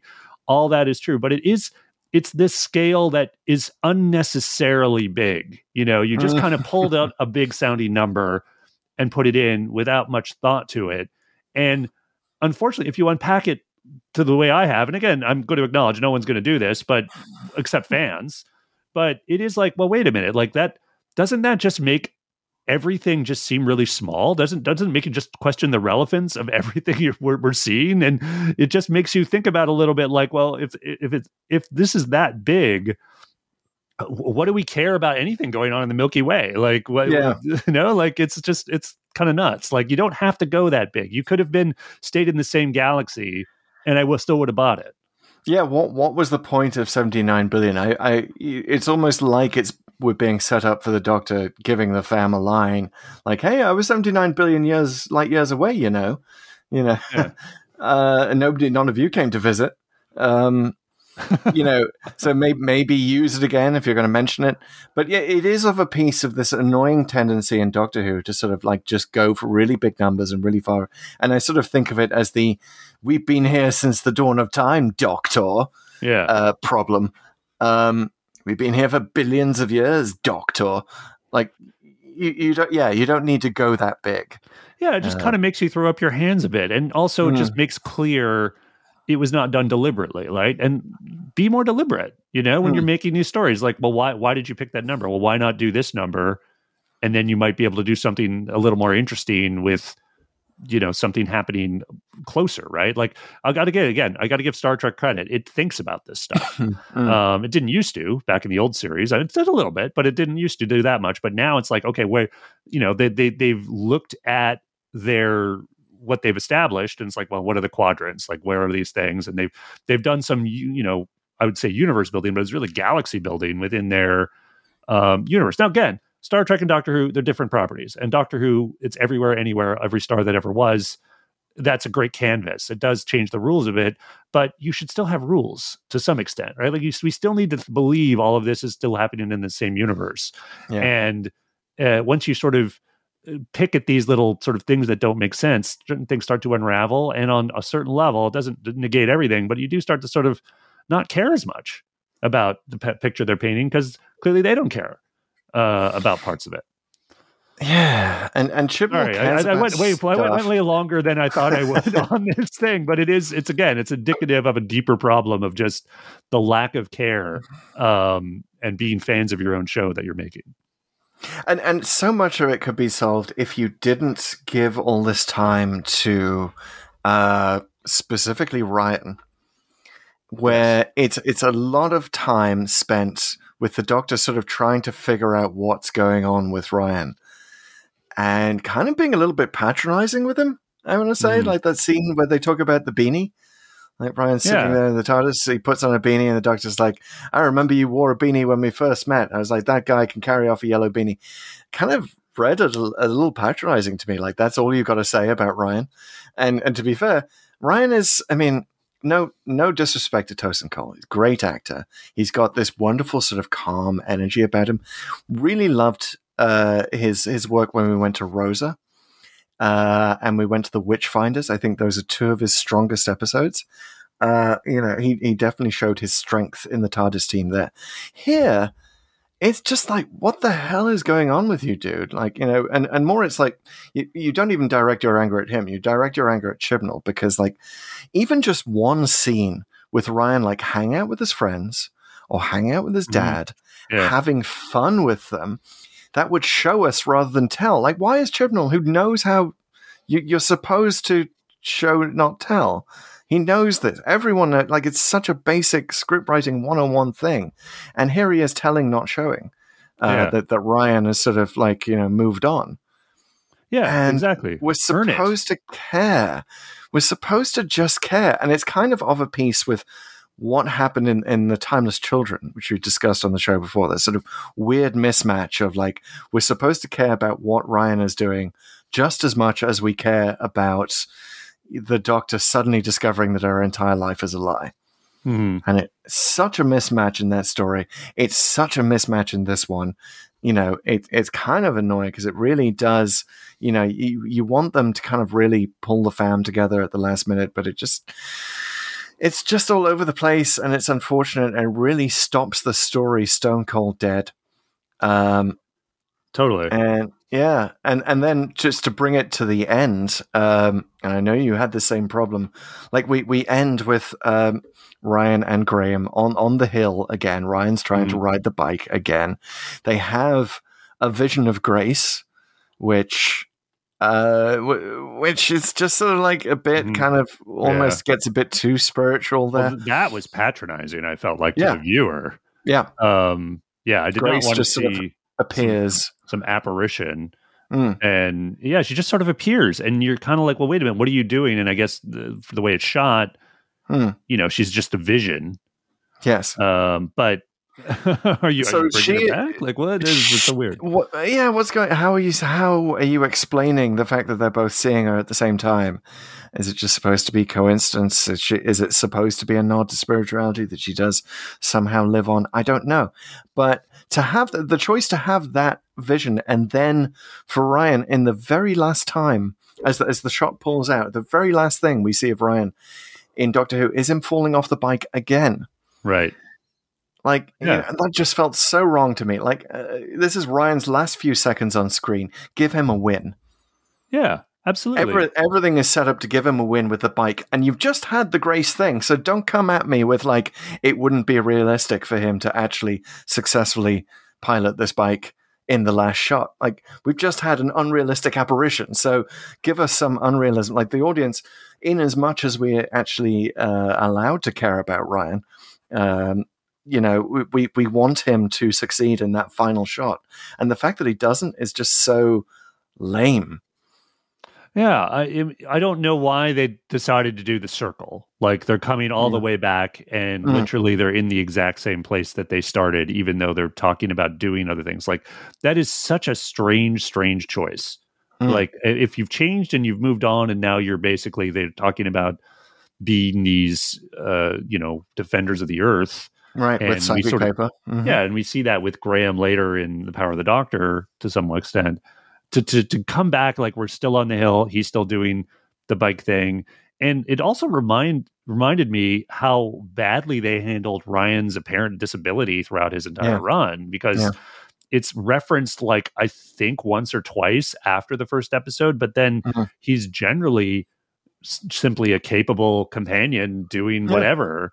He kind of has it when he needs to and doesn't when it's inconvenient, and that's really not cool. I mean, I think that's you talk about patronizing, and to audiences, it's like, that's like, wow, like if you actually have that disability or any kind of muscular thing, and you kind of want to see it depicted in such a way that your strengths are shown but also your weaknesses, I think it was a really you got to admire the attempt. I don't want to take too much away from it, because it's like, I don't want them not to try, but I do think you've got to try harder to make that something that'll resonate with that career. I'd be curious to hear about anyone who has a disability and ever thought about Ryan as possibly sort of a cipher for them. Did that ever work for you? That representation from the disabled community, for the disabled community, I will remember I was at New York Comic Con when they showed The Woman Who Fell to Earth. And there was actually someone in the audience who had the same disability as Ryan, who was just in tears that their condition was being represented on the screen. So yeah, I get it. Representation matters, but story matters too. And does it ever? Yeah, and do it one way or the other. Like, have him finally overcoming his disability, fine, or having him don't. But like, let's explain it. Don't just like throw it in a visual thing at the end. And it just such a weird mismatch, and really gets at this sense that Chibnall does not know what he's doing, does not know how stories work. Yeah, and I got to say, I think you're dead on. It brings the scene between him and Whittaker brings the adventure to a grinding halt. Like, I get he's doing it for pacing, but this is like a whiplash almost. Like, you're just in this sort of high octane adventure, and then suddenly it's this really, really understated performances, and there's no exposition. Like, everything just stops, and there's, to your point, there's no resonance because we haven't seen anything about Ryan, or even we haven't even really heard about it up until this point. other than maybe a tiny bit of stuff that's implied in the earlier conversation with Yaz, and they're trying to like get her to move on because clearly she's the most obsessed with getting the Doctor back, which of course is clearly a setup in hindsight of her deepening feelings for Whittaker the Doctor. Which all that's fun. Yeah, it's a weird scene right there at the end, isn't it? Where it's sort of like they're sort of that you can sense almost this elation between the Doctor and Yaz that they're going to be on their own now. Mm-hmm. Like, you know, Ryan and Graham definitely, you know, again, love you, Tosin Cole and Bradley Walsh. You're awesome actors. I think they were the weaker characters. I think they were dragging the fam down. Yeah. And it is, we, the audience, are kind of celebrating in that moment for that reason, right? We're like, almost feel a little bit better about, like, I don't want to be happy that you're going, Ryan, but like, almost, the Doctor's almost there with us, and she has this again very patronizing line of like, it's okay, I've got two hearts, one is sad, one is happy, like. Screw you, Doctor. I like that's you. I'm walking out the door, and you're super happy that like your main emotion is that you're super happy that Yaz is going to stay because you've got no third wheels now. It's basically what that scene reads like. I didn't mind the two hearts line. I thought it was okay. We've sort of had similar lines, but yeah, I hear you. You kind of she's trying to do a balance and. It's not really super successful. Yeah, I remember watching this at the time. I didn't know that that Ryan and Graham were going, and it just sort of like, it felt like the right move. It felt like, I really want to see the Doctor and Yaz.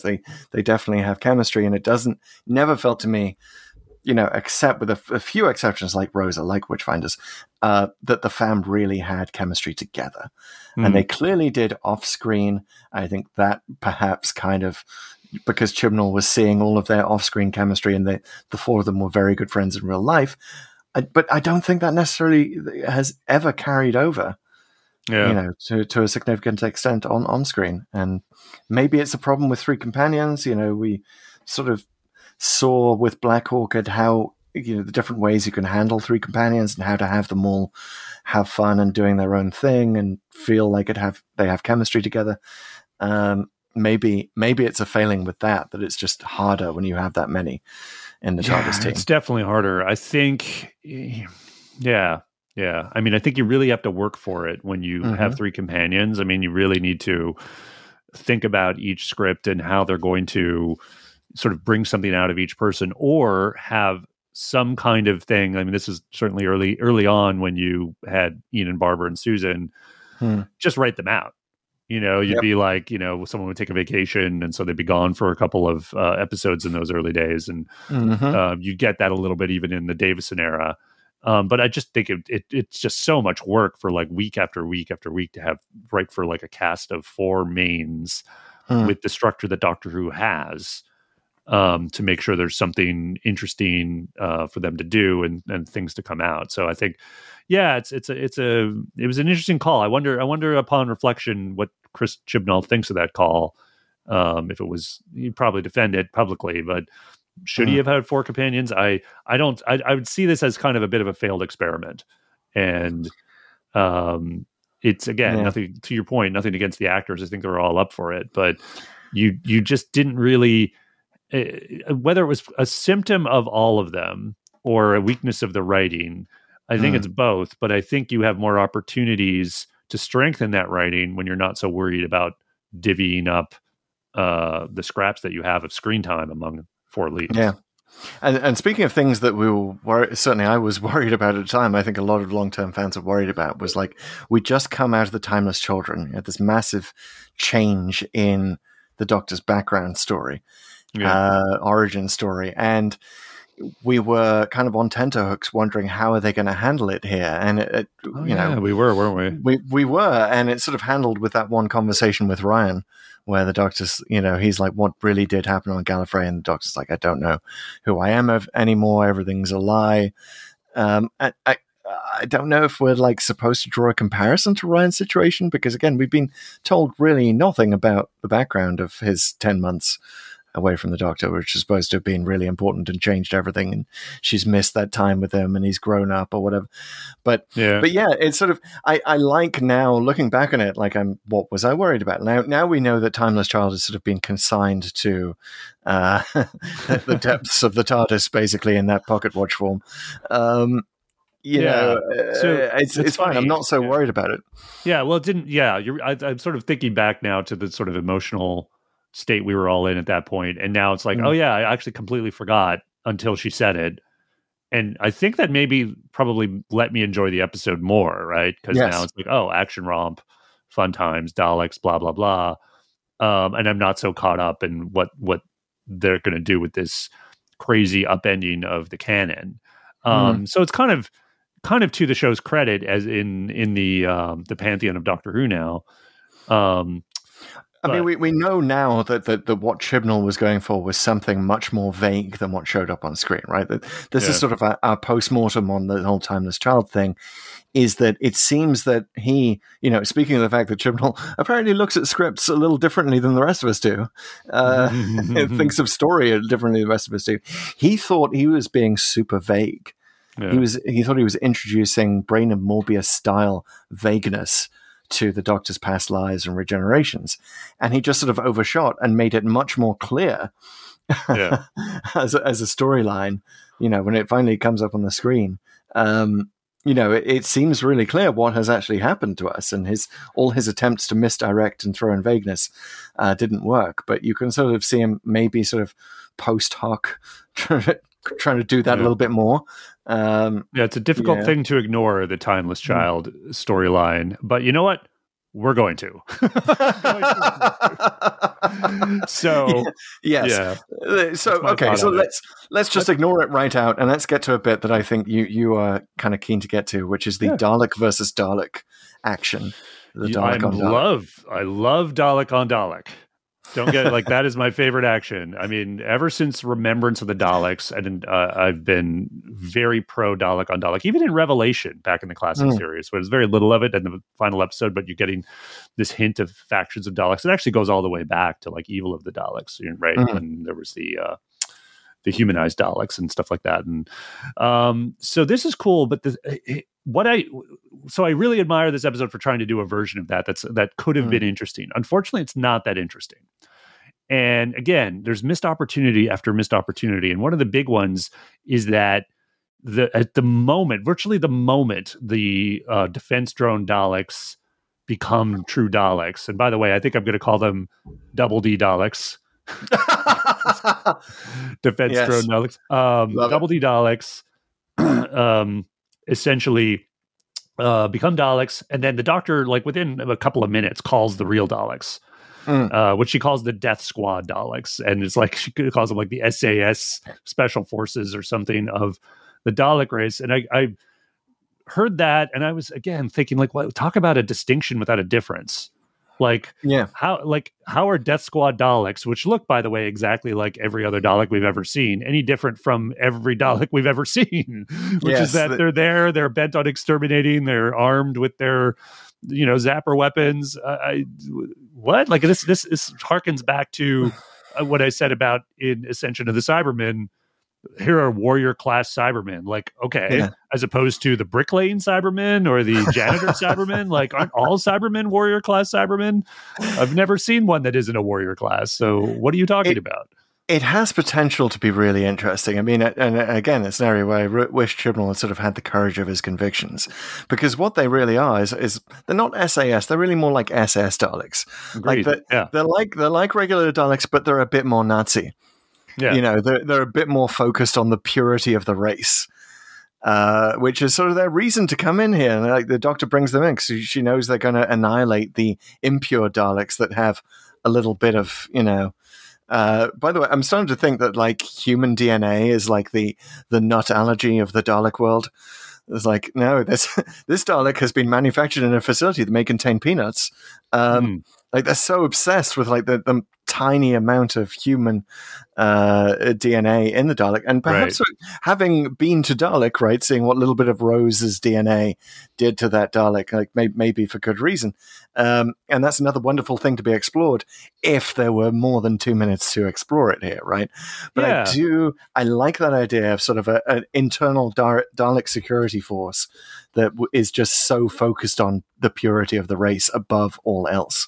It's not bad at all. And I think you're right. I think the difference comes out in sort of their motivations here, which is good. And like you say, it's interesting, but like you get like a millimeter of depth in this idea. And also, I kind of wanted to see the Defense Stone Daleks large and in charge for a bit. Like they managed to exterminate a few people in an airport and the Prime Minister and presumably all around Britain.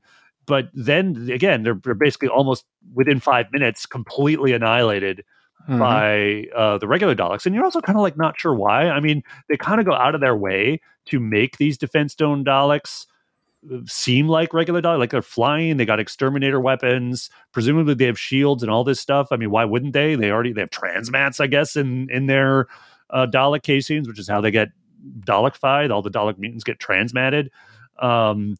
Yet for some reason they're made mincemeat out of by the regular Daleks, which presumably, I don't know, you could argue numbers either way, which had more forces, but they're just completely trashed. And you're like, well, why? I mean, don't their beam weapons work? Are they just simply not as good? Which again, I would have liked a storyline that shows the Defense Stone Daleks doing pretty well against humans, but also still clearly more low rent and then blown up. It's just that's not what we saw on screen. So that's annoying. Also, the Doctor is a little bit incurious about the fact that these are essentially a new species of Dalek with a little bit of human DNA in them, right? And she's definitely not the Tom Baker have I the right Doctor, because she's essentially calling in the other Daleks to do a genocide on this sort of not even semi-human, but like 1% human, whatever it is. Like that's the kind of thing that the Doctor has been very interested in the past, and now she's just sort of like, nah, we'll just let them fight.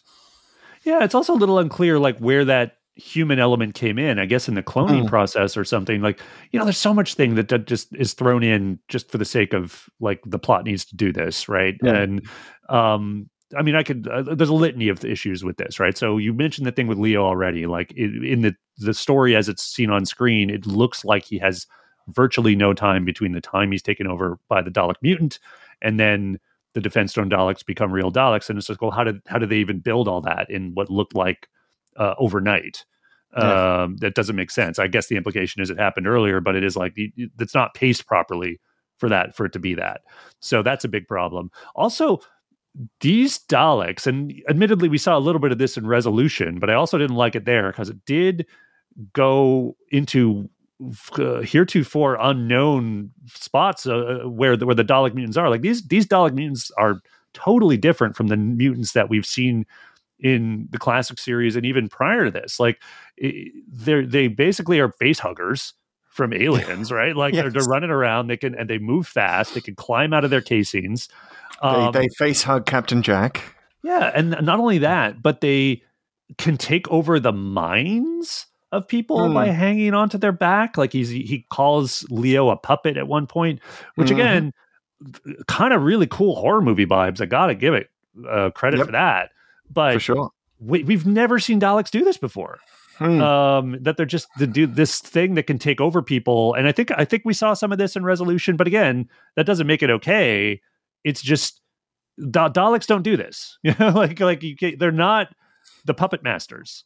That I guess they are now, but that's we've never seen that before. And so it's kind Daleks of do not have puppet shows. Yeah, it's. I mean, I hate to. Again, I feel I'm the nitpicker. That's my thing. But it is like this kind of thing does annoy a certain kind of fan, and I think fans to some extent. I mean, you look at something like what they did with Vader in Rogue One, right? Where it's done he's like this super powerful dude, and they're basically shooting it like a modern day Star Wars thing, whereas it's kind of incongruent with what was shown in A New Hope and these other things. And more has been written about that, I'm sure.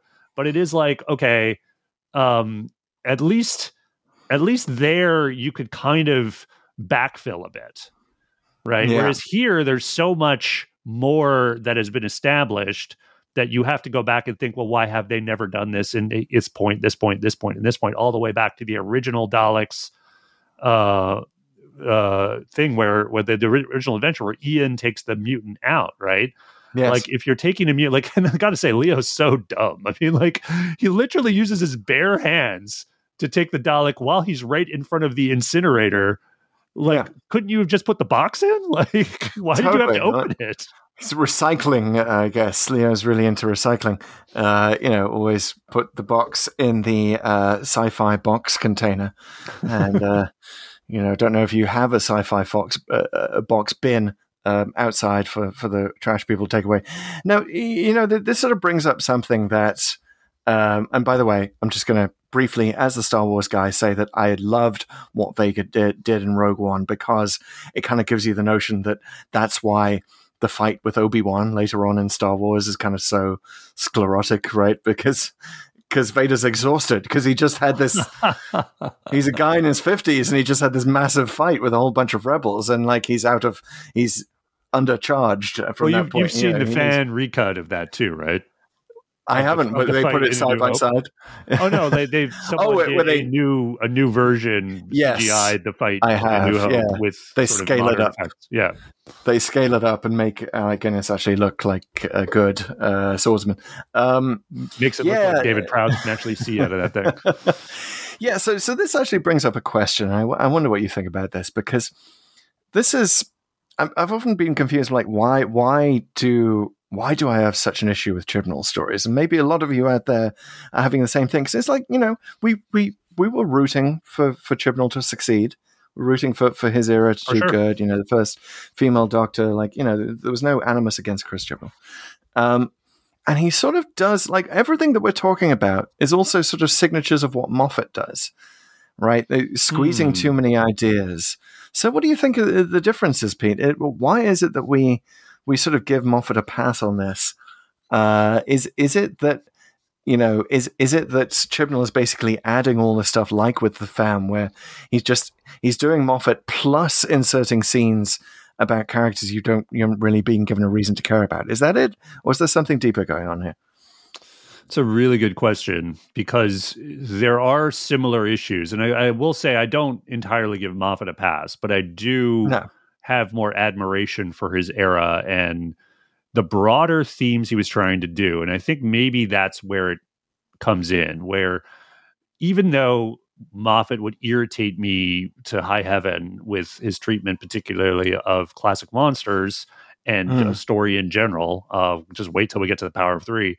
But I believed in the emotional beats, and I think you alluded to this with like the things that Chibnall didn't do, and he also didn't do it necessarily willy-nilly. I do feel like Chibnall sees Doctor Who almost like a buffet. And you can put whatever you want on the plate, and it doesn't matter if you're putting spring rolls beside haggis or whatever. Just have fun. It's all a thing you can do. Whereas I really felt like Moffat, as unusual as his meals were sometimes, he had a point. He had courses planned out, and he had people going on journeys with you that you cared about, and had development throughout that, and was very consciously developing his characters, and not in ways that were just talked at. You just said with Ryan, like there's so much of it is just filled in, and again, we don't see it, and it's just done. So honestly, it feels like so Tosin Cole can leave the show and he can clear out the TARDIS a bit. It's penciled in at the end, which sometimes happens with TV. But it is like you could have done a little more. You could have earned it, even if you weren't planning this. And it felt like you should have been planning this. I think yes. Yeah. I think that exactly. You're absolutely right. I think you've just sort of crystallized it in my head. You put your finger on it. That Moffat you always had a confidence with Moffat that he knew where he was going.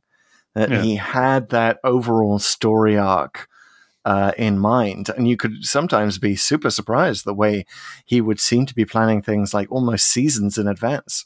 We saw that with the Beast Below, kind of, and the surprising amount of sort of, War Doctor relevant stuff that would eventually show up in Day of the Doctor, that was there right at the beginning of his first season. So it's fascinating, and you do have that confidence. Like you're right, it is comparable to a chef, and like you don't necessarily agree with a lot of his choices, but he has a sense of like what dishes he's serving you in what order. And Chibnall, like, even though he did allegedly have a whole master plan, a whole superstructure for his run of the seasons involving Timeless Child, that was supposed to be at the dead center of it, the revelation at the dead center. It doesn't feel like he has an overall plan. It does feel like he's sort of winging it, story to story. Yeah, which is interesting. Yeah, totally. And I mean, there's so much.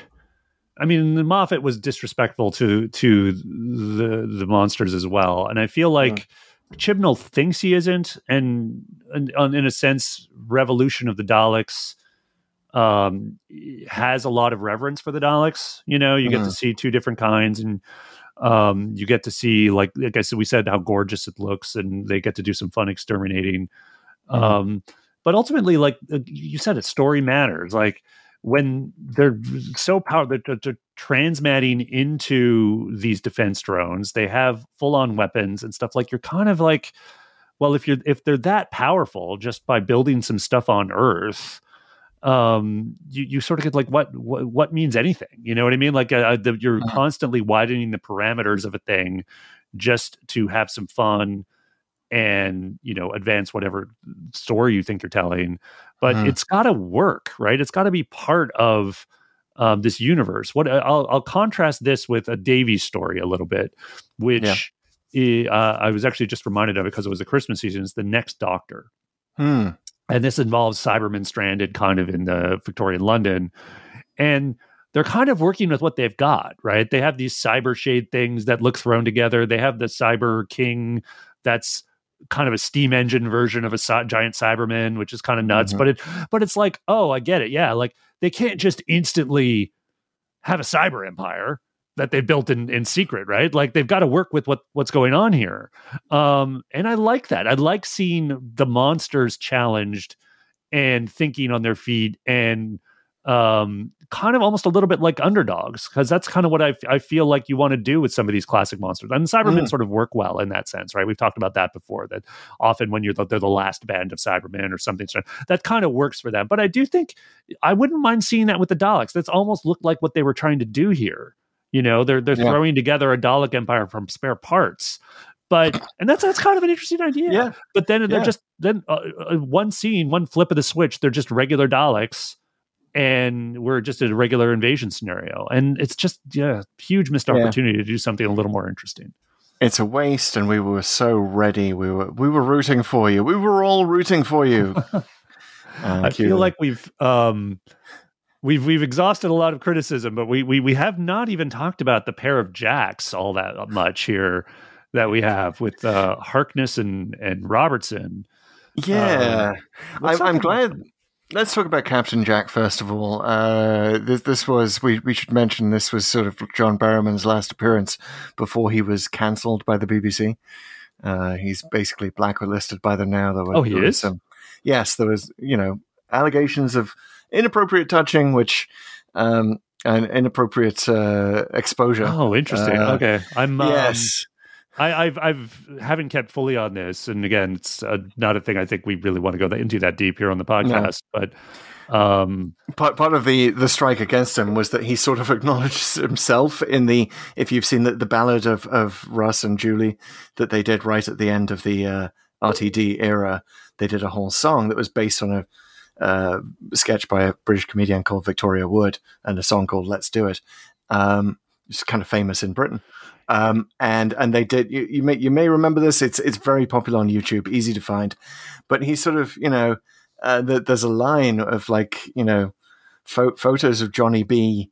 I can't even say on the air what they have in the line. Well, I can imagine. But like listen, he kind of winks at the camera at that moment. So look, you know, I'm not here to pass judgment on anybody. I think you could. I'm sure I've actually read he's sort of apologized, and yes, I can't. I can't get on board with. I don't know. I don't know the details of everything, but I can't get on board really either way. Like whatever happened, and all I can talk about is the character of Captain Jack, and right. And the thing is, like, I think Captain Jack here is one of his better appearances. I think he is super fun. There's a lot of plot issues with his busting the Doctor out, and that I can get into that. But mostly, I think Jack works here in that he does. Yeah, and he especially works. And I want to say thank you to the Randomizer again for taking us to earlier Captain Jack, and specifically to the Master Trilogy and Last of the Time Lords, where they very much get at the fact that Jack is not actually a full-on fixed point in time. He will age, right? And this was something that had work done. He's had a little bit of work done. You can talk. A great exchange of lines with the Doctor there. And by the way, I liked that they play it that Jack is not interested at all. Doesn't even mention the fact that the Doctor is a woman now. In fact, there's a bit of a hint that he's less into the Doctor now. In terms of being attracted to her than he was when she was a man. It's interesting choice, kind of like that. But also, like when I watched this at the time, I was like, "Oh, they're sort of ruining it," because I only remember Jack as a fixed point in time. I didn't remember that they'd addressed the aging issue. Right. So now I'm fine with it. Now I can look past the fact that he's had a little bit of work done. It does seem a little bit old in this, a little bit more out of energy than traditional Jack. Like he's not quite. Watching this so closely after the Master Trilogy, it's I mean, I hear you. It is a little bit. He's not bounding around the screen in the same way, but what he does really well here, he's the guy who blows things up, and you need a guy to blow things up in any action adventure romp. And it also solves the plot issue of like, where is the Doctor going to get explosives, and who's going to set them off for her, and when they're dealing with these Daleks and. Because the Doctor doesn't carry weapons. Well, Jack Harkness does. He has a square gun, which, by the way, I loved seeing again. Don't think you could shoot a Dalek mutant off someone's back with it. Like, just again, you got to be consistent with what you're doing. I mean, it's like, I guess he's a good shot with it and can predict the angle. I guess. I mean, we'll go with that, but kind of a silly thing for pinpoint accuracy. Sure. But he works really well. I liked his conversation with Yaz better than I liked Ryan's conversation with the Doctor. Definitely. Because mostly they're commiserating over having, feelings and whether it's feelings for the Doctor or when the Doctor comes in and out of your life and what you get to choose. So he's kind of the very gentle companion coming out of the woodwork saying like, hey, a version, not quite what we were saying earlier of like, get over it. But he is a little like, hey, you gotta take the bad with the good here. I mean, she's in your life, and that's awesome. Yeah, you nearly need to arrange it so that he's having that conversation with the whole fam, because they all seem to be infected by the situation. But I guess just giving it to Yaz means that she is putting things in perspective and the other two aren't, and that's why they leave, I guess. I guess. You could see it that way. I'll choose to see it that way. But anyway, it's a scene I think that works because we get it. It also does some good pacing because it's right before they get into the factory in Osaka that's making all the mutants. So that's all good. One thing that irritated me, even though I got to give Barrowman credit because he delivers it really, really well, is where he talks about he's immortal. And he sort of announces, I'm Jack Harkness and I'm immortal, which I think is a callback to stuff he said in Torchwood before. But it is like this Daleks pausing for the character to make announcements kind of moment. And it's almost like a meta comment that he has. And come on, like, it's just like as an action thing, it's just a bit silly. For me, irritated me, but it didn't kill it. Yeah. That was one of those moments where it's like, again, I was suddenly reminded of like Parting of the Ways and like, oh yeah, Jack does have these issues with Daleks. Like he has previous. And And I love the sort of reference to that, but it's not really followed up. Like, you don't see any particular sense of Jack getting his revenge, any fear in his eyes, in particular about dealing with Daleks. He could have done a Chris Eccleston style, like absolutely terrified of these things in Dalek, kind of moment. I totally think John Barrowman could have carried that off. But again, another wasted opportunity, it feels like, for, Captain Jack versus the Daleks in this episode. And it's because do you remember last week we sort of totally forgot, I'll put this on me, I totally forgot that Captain Jack was in this, and I thought that it was just Chris North's character. I thought it was just Mr. Big, because they are kind of samey in a way. Yeah, well, speaking of people who have been cancelled, right? So let's move on to the other Jack. So Chris North, who probably won't be asked back, unfortunately. Again, less said about that, the better. But I actually thought Robertson works better here than he did in Arachnids of the UK, where he's 100%. Just full on annoying. And it's better that, like, I hated in Arachnids of the UK where they actually name check Trump for a bunch of reasons. I think it's just dumb, because I think the audience can figure out what this guy's about without actually getting it spelled out for him. It also dates that episode, which is always a bad call. I mean, not always, but it was a bad call in that case. And here, it brings up too many questions. Like, we either stick to your alternate timeline where you have different prime ministers and presidents, or stick to our timeline. Pick a lane. Yeah, exactly. But I like, and to be fair, I don't like that Stephen Moffat did it either. In Pyramid at the End of the World, Lie of the Land. Like, I didn't vote for the president; he's orange.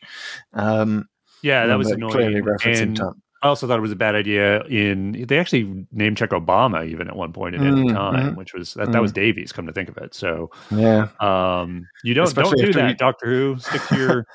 Stick to your own timeline, please. And we'd already have President Winters, President-elect Winters, as he calls himself, in the Master Trilogy. Anyway, sorry, back to Robertson. Well, I think here it's better. I like that you get to see him being effective, which is to say he's diabolical. He's organizing things around this, hijacking or grabbing parts and design from this Dalek to create his defense drone program. So you sort of get what he's even more of what he's about, like way more than you get from Ryan on what he's been doing. You get a lot of what Jack Robertson's been doing, and his relationship with the British Prime Minister. So they're kind of like these two peas in an evil pod, and she gets to smack him around a little bit in the forest, just verbally. So that's good. And then he gets to really show his true colors, on that he's going to sell out the human race to he knows who's going to win, and he wants to be on the winning side so much that he's going to, even the Daleks are a little dumbfounded. Like, wait a minute, you're going to sell out your own race? It's like, yeah, totally. Ooh, it's interesting. This guy's a piece of work, isn't he? We totally expect him to get exterminated at that point, because we've seen that character before a lot in Doctor Who, the character who will sell out the whole human race to the Daleks, right? I mean, I don't know if you have anyone particular coming to mind from the classic series, but it seems like a trope. It is, but I like this trope, and I wish they'd even made it more explicit in the callback to Genesis of the Daleks, because obviously this is how the Daleks began, with Davros selling out his entire race to advance the Daleks. And it's like there's a bit of an echo here with Robertson doing that. There is.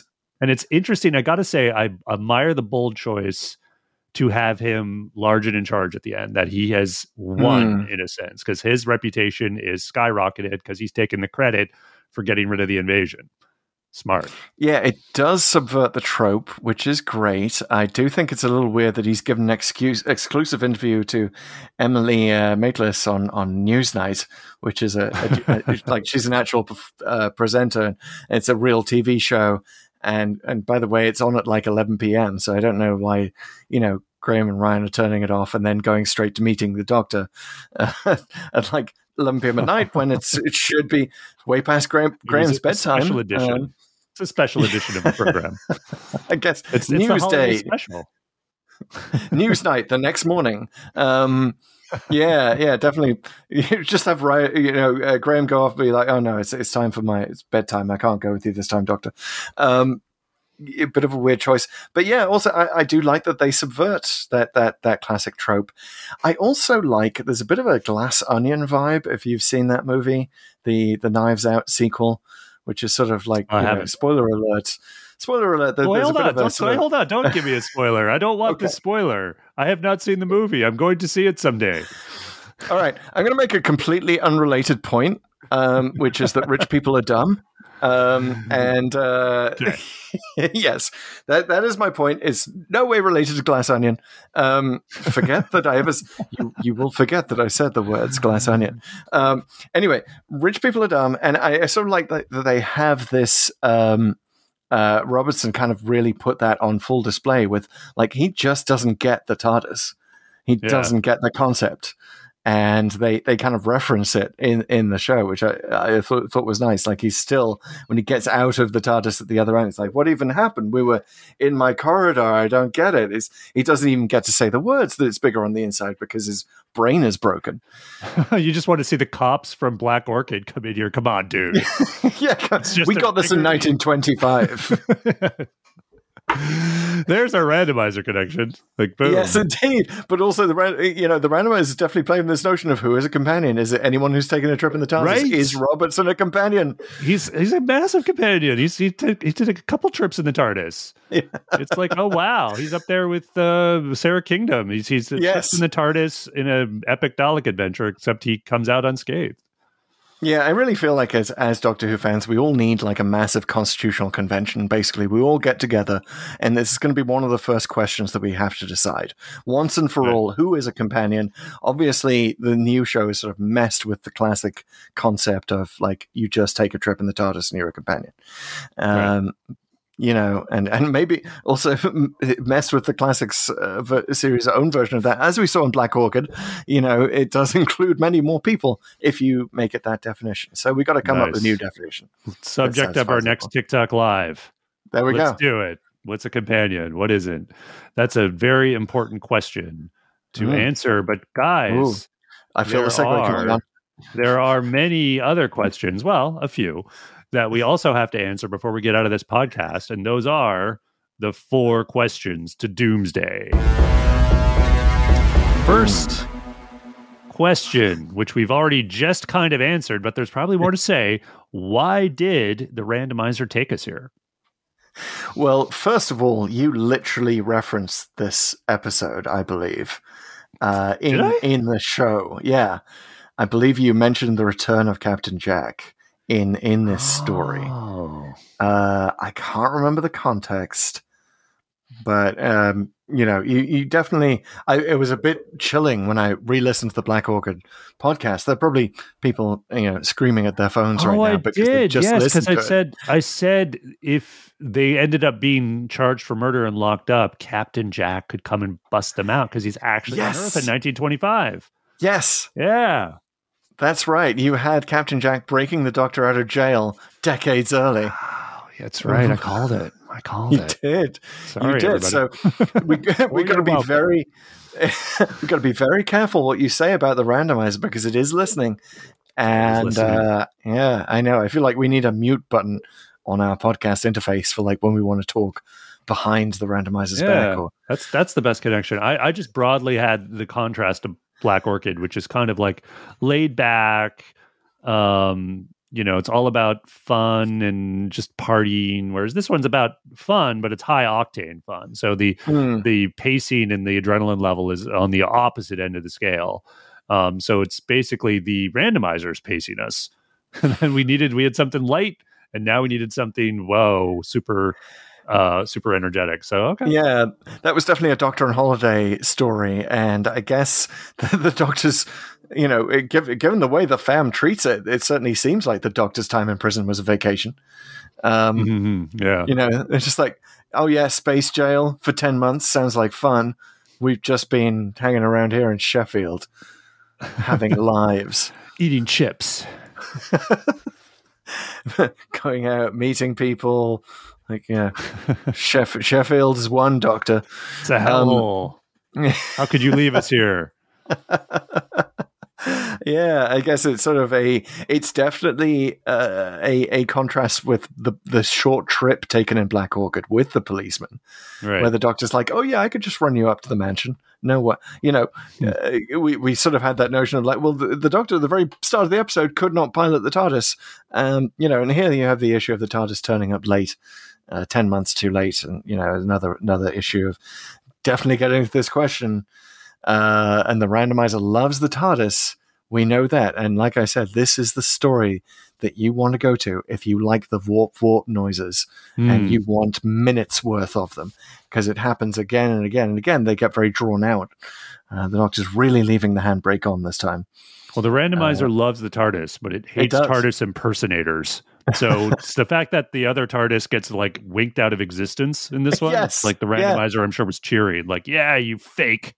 Get out of here." The randomizer loves tiny TARDISes as well. It's sort of, because of Planet of Giants. It has not yet taken us to Flatline, but we've made many references to it.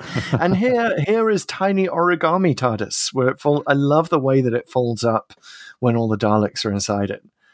Like it's turning itself into an origami crane or something, It's a lovely effect. If only they could have found the door control. But that older TARDIS, it's in a weird spot. It's like one of the tiny switches. They couldn't get their plungers around it. I know. I love that it's a honey trap for Doctor Who fans. Basically, all of these Daleks are major Who fans. They want to go into this fake TARDIS. They're like, "Wait a minute, this is not the control room I wanted to be photographed in. Explain." Awesome. All right. That's a lot. That's a lot of connections for the randomizer. So I think we can move on to the second question, which is, what if the evil plot had succeeded? Okay, so whose is the evil plot? This is often a problem that we have. I guess you have two, excuse me, but they're nearly identical in terms of result, right? Because you have the defense drone Daleks, the Double D Daleks, which want to exterminate all of humanity and turn the Earth into New Skaro, essentially, or the the Death Squad Daleks, and their quote unquote evil plot is to destroy all the impure Daleks. But as a bonus, they'll also conquer the Earth.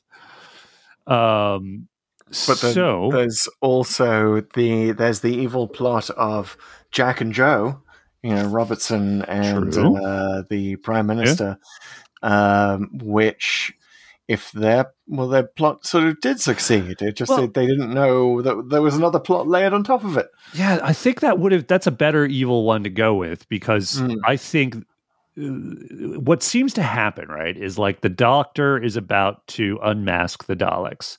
So they don't make this explicit, but what I'm taking from it is their plan. The Daleks execute on their plan then faster than they were planning to. Because if you think about it, it doesn't make sense. Like they're showing their hand way too early. Like they've only just been deployed, and now they're going to take over the world. And it's like, well, why not just pretend you're defense drones for a year or two, so you can get worldwide deployment, and then and clone a billion more Daleks, and then take over the Earth. That's a lot easier, right? And maybe think a little bit more about your marketing. Maybe they can adapt your Double D idea. That's much better. I'm really thinking like, they need like 50s jackets, like, 50s high school jackets, with like a little Double D logo on it. I'm just picturing these, these Daleks with like bomber jackets on, and they're like, hey, maybe they're doing some finger clicking, little West Side Story like style. A D within a D. Exactly. Doing the graphic design in my head here. Yeah. Cut to the Dalek bowling team. The Double D's undefeated because they destroy the pins every time.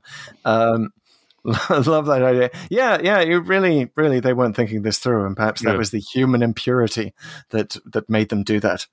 And by the way, we didn't touch on this at all, but I think we've actually touched on it in other podcasts, which is to say, does no one remember Doomsday or the Stolen Earth? Like, why would you make defense drones that look almost identical to these things that invaded the Earth a couple times? But the Kraken time or whatever we did this with the Lie of the Land. Like this whole fact that people just don't remember the alien invasions, and it's part of it's not even like fixing the timeline. Part of it's just that humans forget, which is what Moffat is suggesting in Light of the Land. But you've got some real forgetting of history in this one. Yeah, I mean, it's the vagueness. Like, it's like the vagueness thing you were talking about with Chibnall. Yeah. Like, they're trying to think that our alien invasion is really this vague. And in the classic series, at least, they were never really public. And you could kind of believe the Pertwee era a little bit notwithstanding. And I talked about that at the time, where there's like a few public things that they seem to acknowledge, and then they go back to it all being secret. Yeah, again, I don't think it ruins the episode at all. I just think it's a thing that I appreciated Moffat kind of explaining with the cracks in time. But I think you kind of every now and then need another explanation just to keep it fresh. Like there's some weird space-time reboot that sort of happens every now and then with the Earth. And what really happened? Did we really explore Mars before we met the Ice Warrior, et cetera, right? Like we all want it to happen in the same universe, but as we all know, it can't really, because all this stuff just is so contradictory. I kind of almost want them to cut to like one guy with a Twitter account with 48 followers who's just sort of screaming into the void of like, has nobody got any memory of these things? They've invaded us multiple times. Come on, people. And he's got like 2 retweets. Yeah. That'd be awesome. So anyway, did we answer the question? What if the evil plot had succeeded? I guess we're going with Robertson. Yeah, and which is ultimately becomes the Double D Daleks evil plot succeeding, right? Because if their plot succeeds, they're deployed worldwide. Right. Then they get New Skaro. Yeah, they get New Skaro, and that probably becomes a more formidable thing that the Daleks would have trouble purifying, presumably. So, would have been interesting if only the Earth wasn't completely destroyed by that plot. Let's do it on another planet, though, because I kind of want to see that version of the Doctor Who universe where there are you expand on what sort of was going on in Remembrance of the Daleks, where you have 2 very active factions of Daleks that are essentially at war with each other, and that's just sort of happening in the background. I do like this is another reason for the randomizer to take us here so soon after the Master trilogy, where the Master wants to turn Earth into New Gallifrey, and here's the Earth becoming New Skaro. The Earth, prime real estate if you want to rebuild your empire from the smoking ruins of your home planet. Come to Earth, folks. Do it. All right. Who else came to Earth or somewhere else in this story? Could it have been perhaps one Clara Oswald splintered in time from the end of The Name of the Doctor? Got that episode right? Finally. Yes. Well done. It was The Name of the Doctor. And she did step. The question, I should just do it in the form of a question. Where is the Clara splinter? Wait, do I have to do my answer in the form of the question? Is this actually Jeopardy? No. Good. What is Clara Oswald not being on screen at all? Yeah, it's. I guess maybe she could have set up the Osaka facility. Maybe she could have. She maybe got taken over by a Dalek much earlier. That's not bad. But then, how? But how? Because he's got the one clone, right? That takes over him. So I guess Clara sets up another one. I guess so. Maybe she's in Robertson's pay, and or I don't know. There's a lot of plot things here to sort of fix, but I don't like ones that require Clara to be sort of on the side of the bad guys. Yeah, that's unfortunate. I would favor Clara being Jack's supplier, essentially. So where is he getting all these explosives, these vortex manipulators, the bubble thingy that he uses to get Whittaker out of prison? It's never really explained, because why would you need to, right? Like, I mean, I don't know if it is a little convenient that he just has all this stuff, but I'm fine with like future Clara, some splinter version of her. She's some great supplier of gear for righteous causes, and she likes Captain Jack, and maybe they've even hooked up. Who knows? Undoubtedly. I'm sure like at least 50% of the Clara splinters have hooked up with Captain Jack at some point. maybe there's a story where Captain Jack goes and discovers the Doctor's timeline on Trenzalore and jumps in it himself, and we could imagine what Captain Jack would do with that being splintered across time and always showing up with the Doctor in every story. I would love it that she's the impossible girl for him as well. Because it's interesting parallel with Captain Jack that he's immortal, even more immortal than the Doctor now. And we know we'll go on to live much longer. I mean, knock on wood, Doctor. But I would love to see, again, notwithstanding whatever's going on with John Barrowman, but if they ever do return to the character, I actually would love to sort of see an older, wiser Jack at some point. Because what does Jack feel like? Think about, thousands of years in the future, now that he's had like lifetimes and lifetimes of experience. That might be kind of interesting. So, yeah. Okay. I'm here for it, and I'm also here for the fourth question. But I think we need a question 4A on this. Okay. Usually, what is the rating? Okay. Wait. But dramatic. Sorry. So if you say it dramatically, then I just wanted us to get straight to the question because it's not actually a rating, but the question of what did your kids think of this? Oh yeah. Well, of course, the fourth question, as everyone knows, is the only question. The question that matters most. The question everyone's been waiting for in this podcast is, what did we think of this episode and how are we going to rate it? So our rating system here at Pull to Open, of course, has 4 ratings. First is a Dalek. Apt. The apt Dalek. The apt Dalek. That means it's a good episode. Then there's an Ogron, which is perhaps a not so good episode. Then the Viscount Banger, which we reserve for the best of the best. And then the Professor Hater, which is perhaps a not so good episode, but maybe we learned something from it. Yeah. Well, while I think of that, of my response to that. We'll do 4A, and my kids liked it. And Jack said, it's funny. It's an episode we watched together fairly recently, right? Because this was New Year's 2021. So we all had a memory of having seen it. And Jack said it was better than he remembered, and that he liked the sort of the talk between Jack and Yaz, which I did too. Grace was really freaked out. I could tell. She's my daughter. She's younger. She's 9, and she was freaked out by the horror stuff with the Dalek mutants, which spoke well, I think, for that. That was definitely a hide behind the sofa moment for her. She expressed herself that she just didn't like it, and that. But I could tell she meant like she was scared. Right. So Grace gives it 1 sofa up.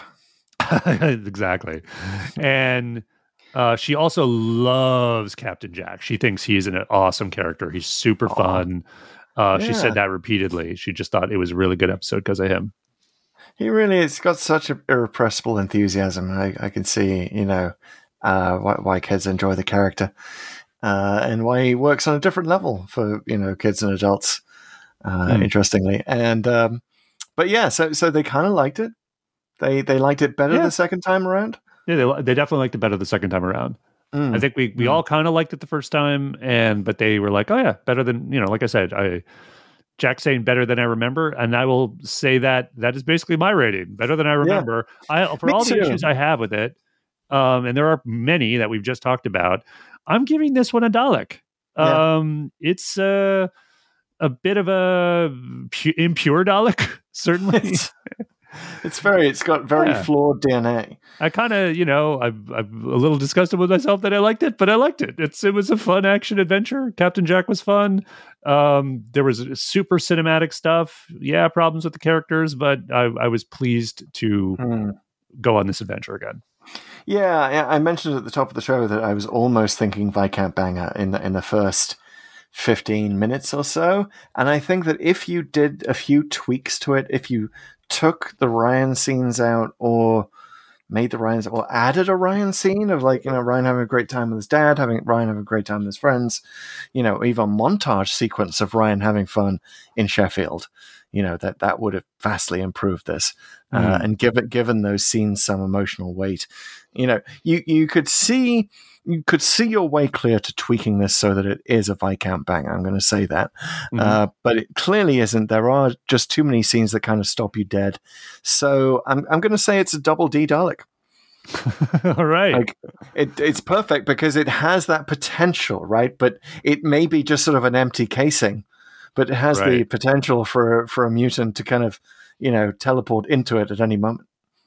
And level up the playing field, level up the game. Yeah, they could do it. Maybe it'll happen someday. That someone will do it. That a Dalek invasion of modern world that is just the Viscount banger. Maybe there was one. I don't know. We actually haven't done them all. Come to think of it, for the podcast yet. So we'll see. Yeah. But yeah, a lot of potential here. A lot of it wasted, but there's enough left over that it gets a 2 Daleks up. So good stuff. 2 double D Daleks straight up. All right. It's time to go. It's time to go. It's time to leave the revolution. Time to go forward in time with the randomizer and find out where we're going next. So the randomizer, of course, consists of 2 elements. 1, the Pull to Open Codex, which is a list of every single televised adventure of Doctor Who, all in sequential order. And we will soon spin up the random element to find out which one we're going to, sir. Yes. So what is that? Random.org, the website that doesn't use pseudo-random algorithms like computers normally do. They're notoriously terrible at true randomness. Even ChatGPT can't do true randomness. So we do it with atmospheric noise, which is what Dr. Mads Ha of the School of Computer Sciences and Statistics at Trinity College, Dublin, Ireland. Give me a shout out as the creator of random.org, because we use this every week. Thank you, Dr. Mads. And it uses atmospheric noise, which is so doctorish. The idea of the Doctor just sort of sitting there with the TARDIS, hovering in midair, welcoming Daleks in. Talk about atmospheric noise. Billions of Daleks in the atmosphere. That would certainly create a random number. Anyway, we are able to plug in a minimum of 1 and a maximum of how many episodes do we have left, minus the time-locked ones? Well, minus all the time-locked ones. So our count now is at 233 episodes to choose from. Of course, there's a total of 302, 233 left that we have not done for Pull to Open the podcast. So those are the numbers that we will enter in the randomizer between 1 and 233. And in this season of Pull, this is the first season of Pull to Open since the codex was upgraded. It is a shiny new special weapons codex with the automatic ability to tell you what that number is of how many. And at first I was like, wow, we've done so many, because I'm used to plugging in the number 302 and now it's 233. So it's like super excited. We've done like 70 stories on Pull to Open. That's kind of cool. But now that initial excitement has faded, and now I'm like, oh, we have 233 episodes of Pull to Open to go. We still have well over 200. We've got several seasons of the podcast left in the future. But let's start advancing toward that future, 1 episode at a time. So are you ready with the random elements, sir, with the executor? I'm ready with the executor. I've plugged in the numbers, and I'm going to challenge the randomizer, because as we mentioned, we do like to give it challenges. My challenge is going to be, I've got a taste for Dalek episodes, and we are kind of running behind on our Of the Daleks stories. I know I'm playing with fire here, because the Dalek invasion of Earth could come up, and the randomizer could punish us. Yeah, that's a long one. With that, yeah. As soon as that happens, we're going on vacation, folks. Just want you to know. We could be on vacation for like a month. We'll have so many special episodes in the interim. No, I can't guarantee we'll do that. But yeah, Dalek Invasion of Earth is what we fear the most, perhaps. I thought wasn't it the Daleks Master Plan? Sorry, the Dalek Master Plan. Yeah, see, I'm confusing them already. Dalek Invasion of Earth is kind of long, though. I mean, it's 6 also episodes, long. So. Also, but we've done that. We've done Genesis of the Daleks. We've done 6 episode Dalek one. But yeah, take us to a Dalek banger, please. Ooh, Mr. Yeah, Randomizer, sir. Let's do it. So I'm going to jump off of a comment we got on our TikTok live and merge that with something my daughter talked about in this episode. So on the TikTok live, prior to the broadcast, someone mentioned The Empty Child as their favorite episode, which is a great bit of horror Doctor Who. And Grace was set off a bit, like I said, about the horror in this episode in Revolution of the Daleks. Take us to something scary. I want some horror movie Doctor Who, something sort of maybe from the Philip Hinchcliffe era or The Empty Child or something. Give me something scary. We've done a lot. We've done Blink. You know, we've done Image of the Fendal and some of these sort of more Halloween-y episodes, but there's more. So give me something That's right. scary. Take us to fear her, randomizer. Could be. We got to get that one over with sometime. We do. I'll be so glad once we do. All right, we're ready. We're ready. Give you a countdown. Here we go. 4, 3, 2, 1. Spoilers. 177. We're a New Who. We are. And we're at another holiday special, The Doctor, the Widow, and the Wardrobe. Wow. Okay. So we should have challenged the randomizer to give us another holiday special. Forgot to do that, but here we are, working our way through the holiday specials. We're in a constant state of Christmas here. And it's good that to see that the randomizer's aversion to Matt Smith is studying a little bit, because he's one of the underrepresented doctors. We've had a lot of Capaldi. Very underrepresented. Maybe the randomizer has been Millie Brown has sort of influenced the randomizer with her, talking about how hot Matt Smith is. We talked about that last week. Maybe the randomizer's like, he's pretty hot, and he's particularly hot in this episode. So we will be rating the hotness of Matt Smith. Yeah, he's hot in the cold of the snow planet, which turns out to be one of the Androzani things, which is another thing. Oh yeah, you thought I was nitpicky here. Oh boy.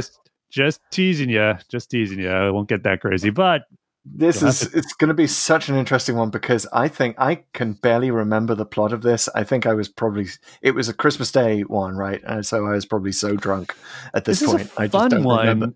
I've definitely returned to it a few times for holiday viewings over the years with the family, so I'm very familiar with it. So it's going to be fun. I haven't seen it in a couple of years. It'll be a good one to go back to. Bring it on. All right, guys, we will see you then next week when we come back and talk about The Doctor, the Widow, and the Wardrobe on the podcast Pull to Open, which, yes, is a podcast, a thing that you subscribe to on a podcast app, but it's also a YouTube series / podcast, so you can subscribe to there. In fact, even if you do subscribe on your podcast app, we'd love it if you go over to YouTube. Also give us a follow there. That would be awesome, and you might even want to turn on notifications for when we have new content, if that's the primary way you want to encounter us, because we have all of our short videos and all of our plot summaries there too. We're on TikTok, of course, at Pull to Open, all one word, and we're doing TikTok lives every week right before we tape the episode. So please come and join us there, interact with us, and let us know what you think of the podcast and what you'd like to see. We're also on Twitter and Instagram, on both at Pull to Open 63. Drop us a line there, and wherever you are, whatever you're doing, enjoy the awesomeness that is the program Doctor Who. Yes, indeed. Come follow us. Come into our TARDIS. We promise we won't origami you while you're in there. And every billionth follower gets a Double D Dalek special jacket. So look out for that. Okay, take care, guys. We'll see you next time.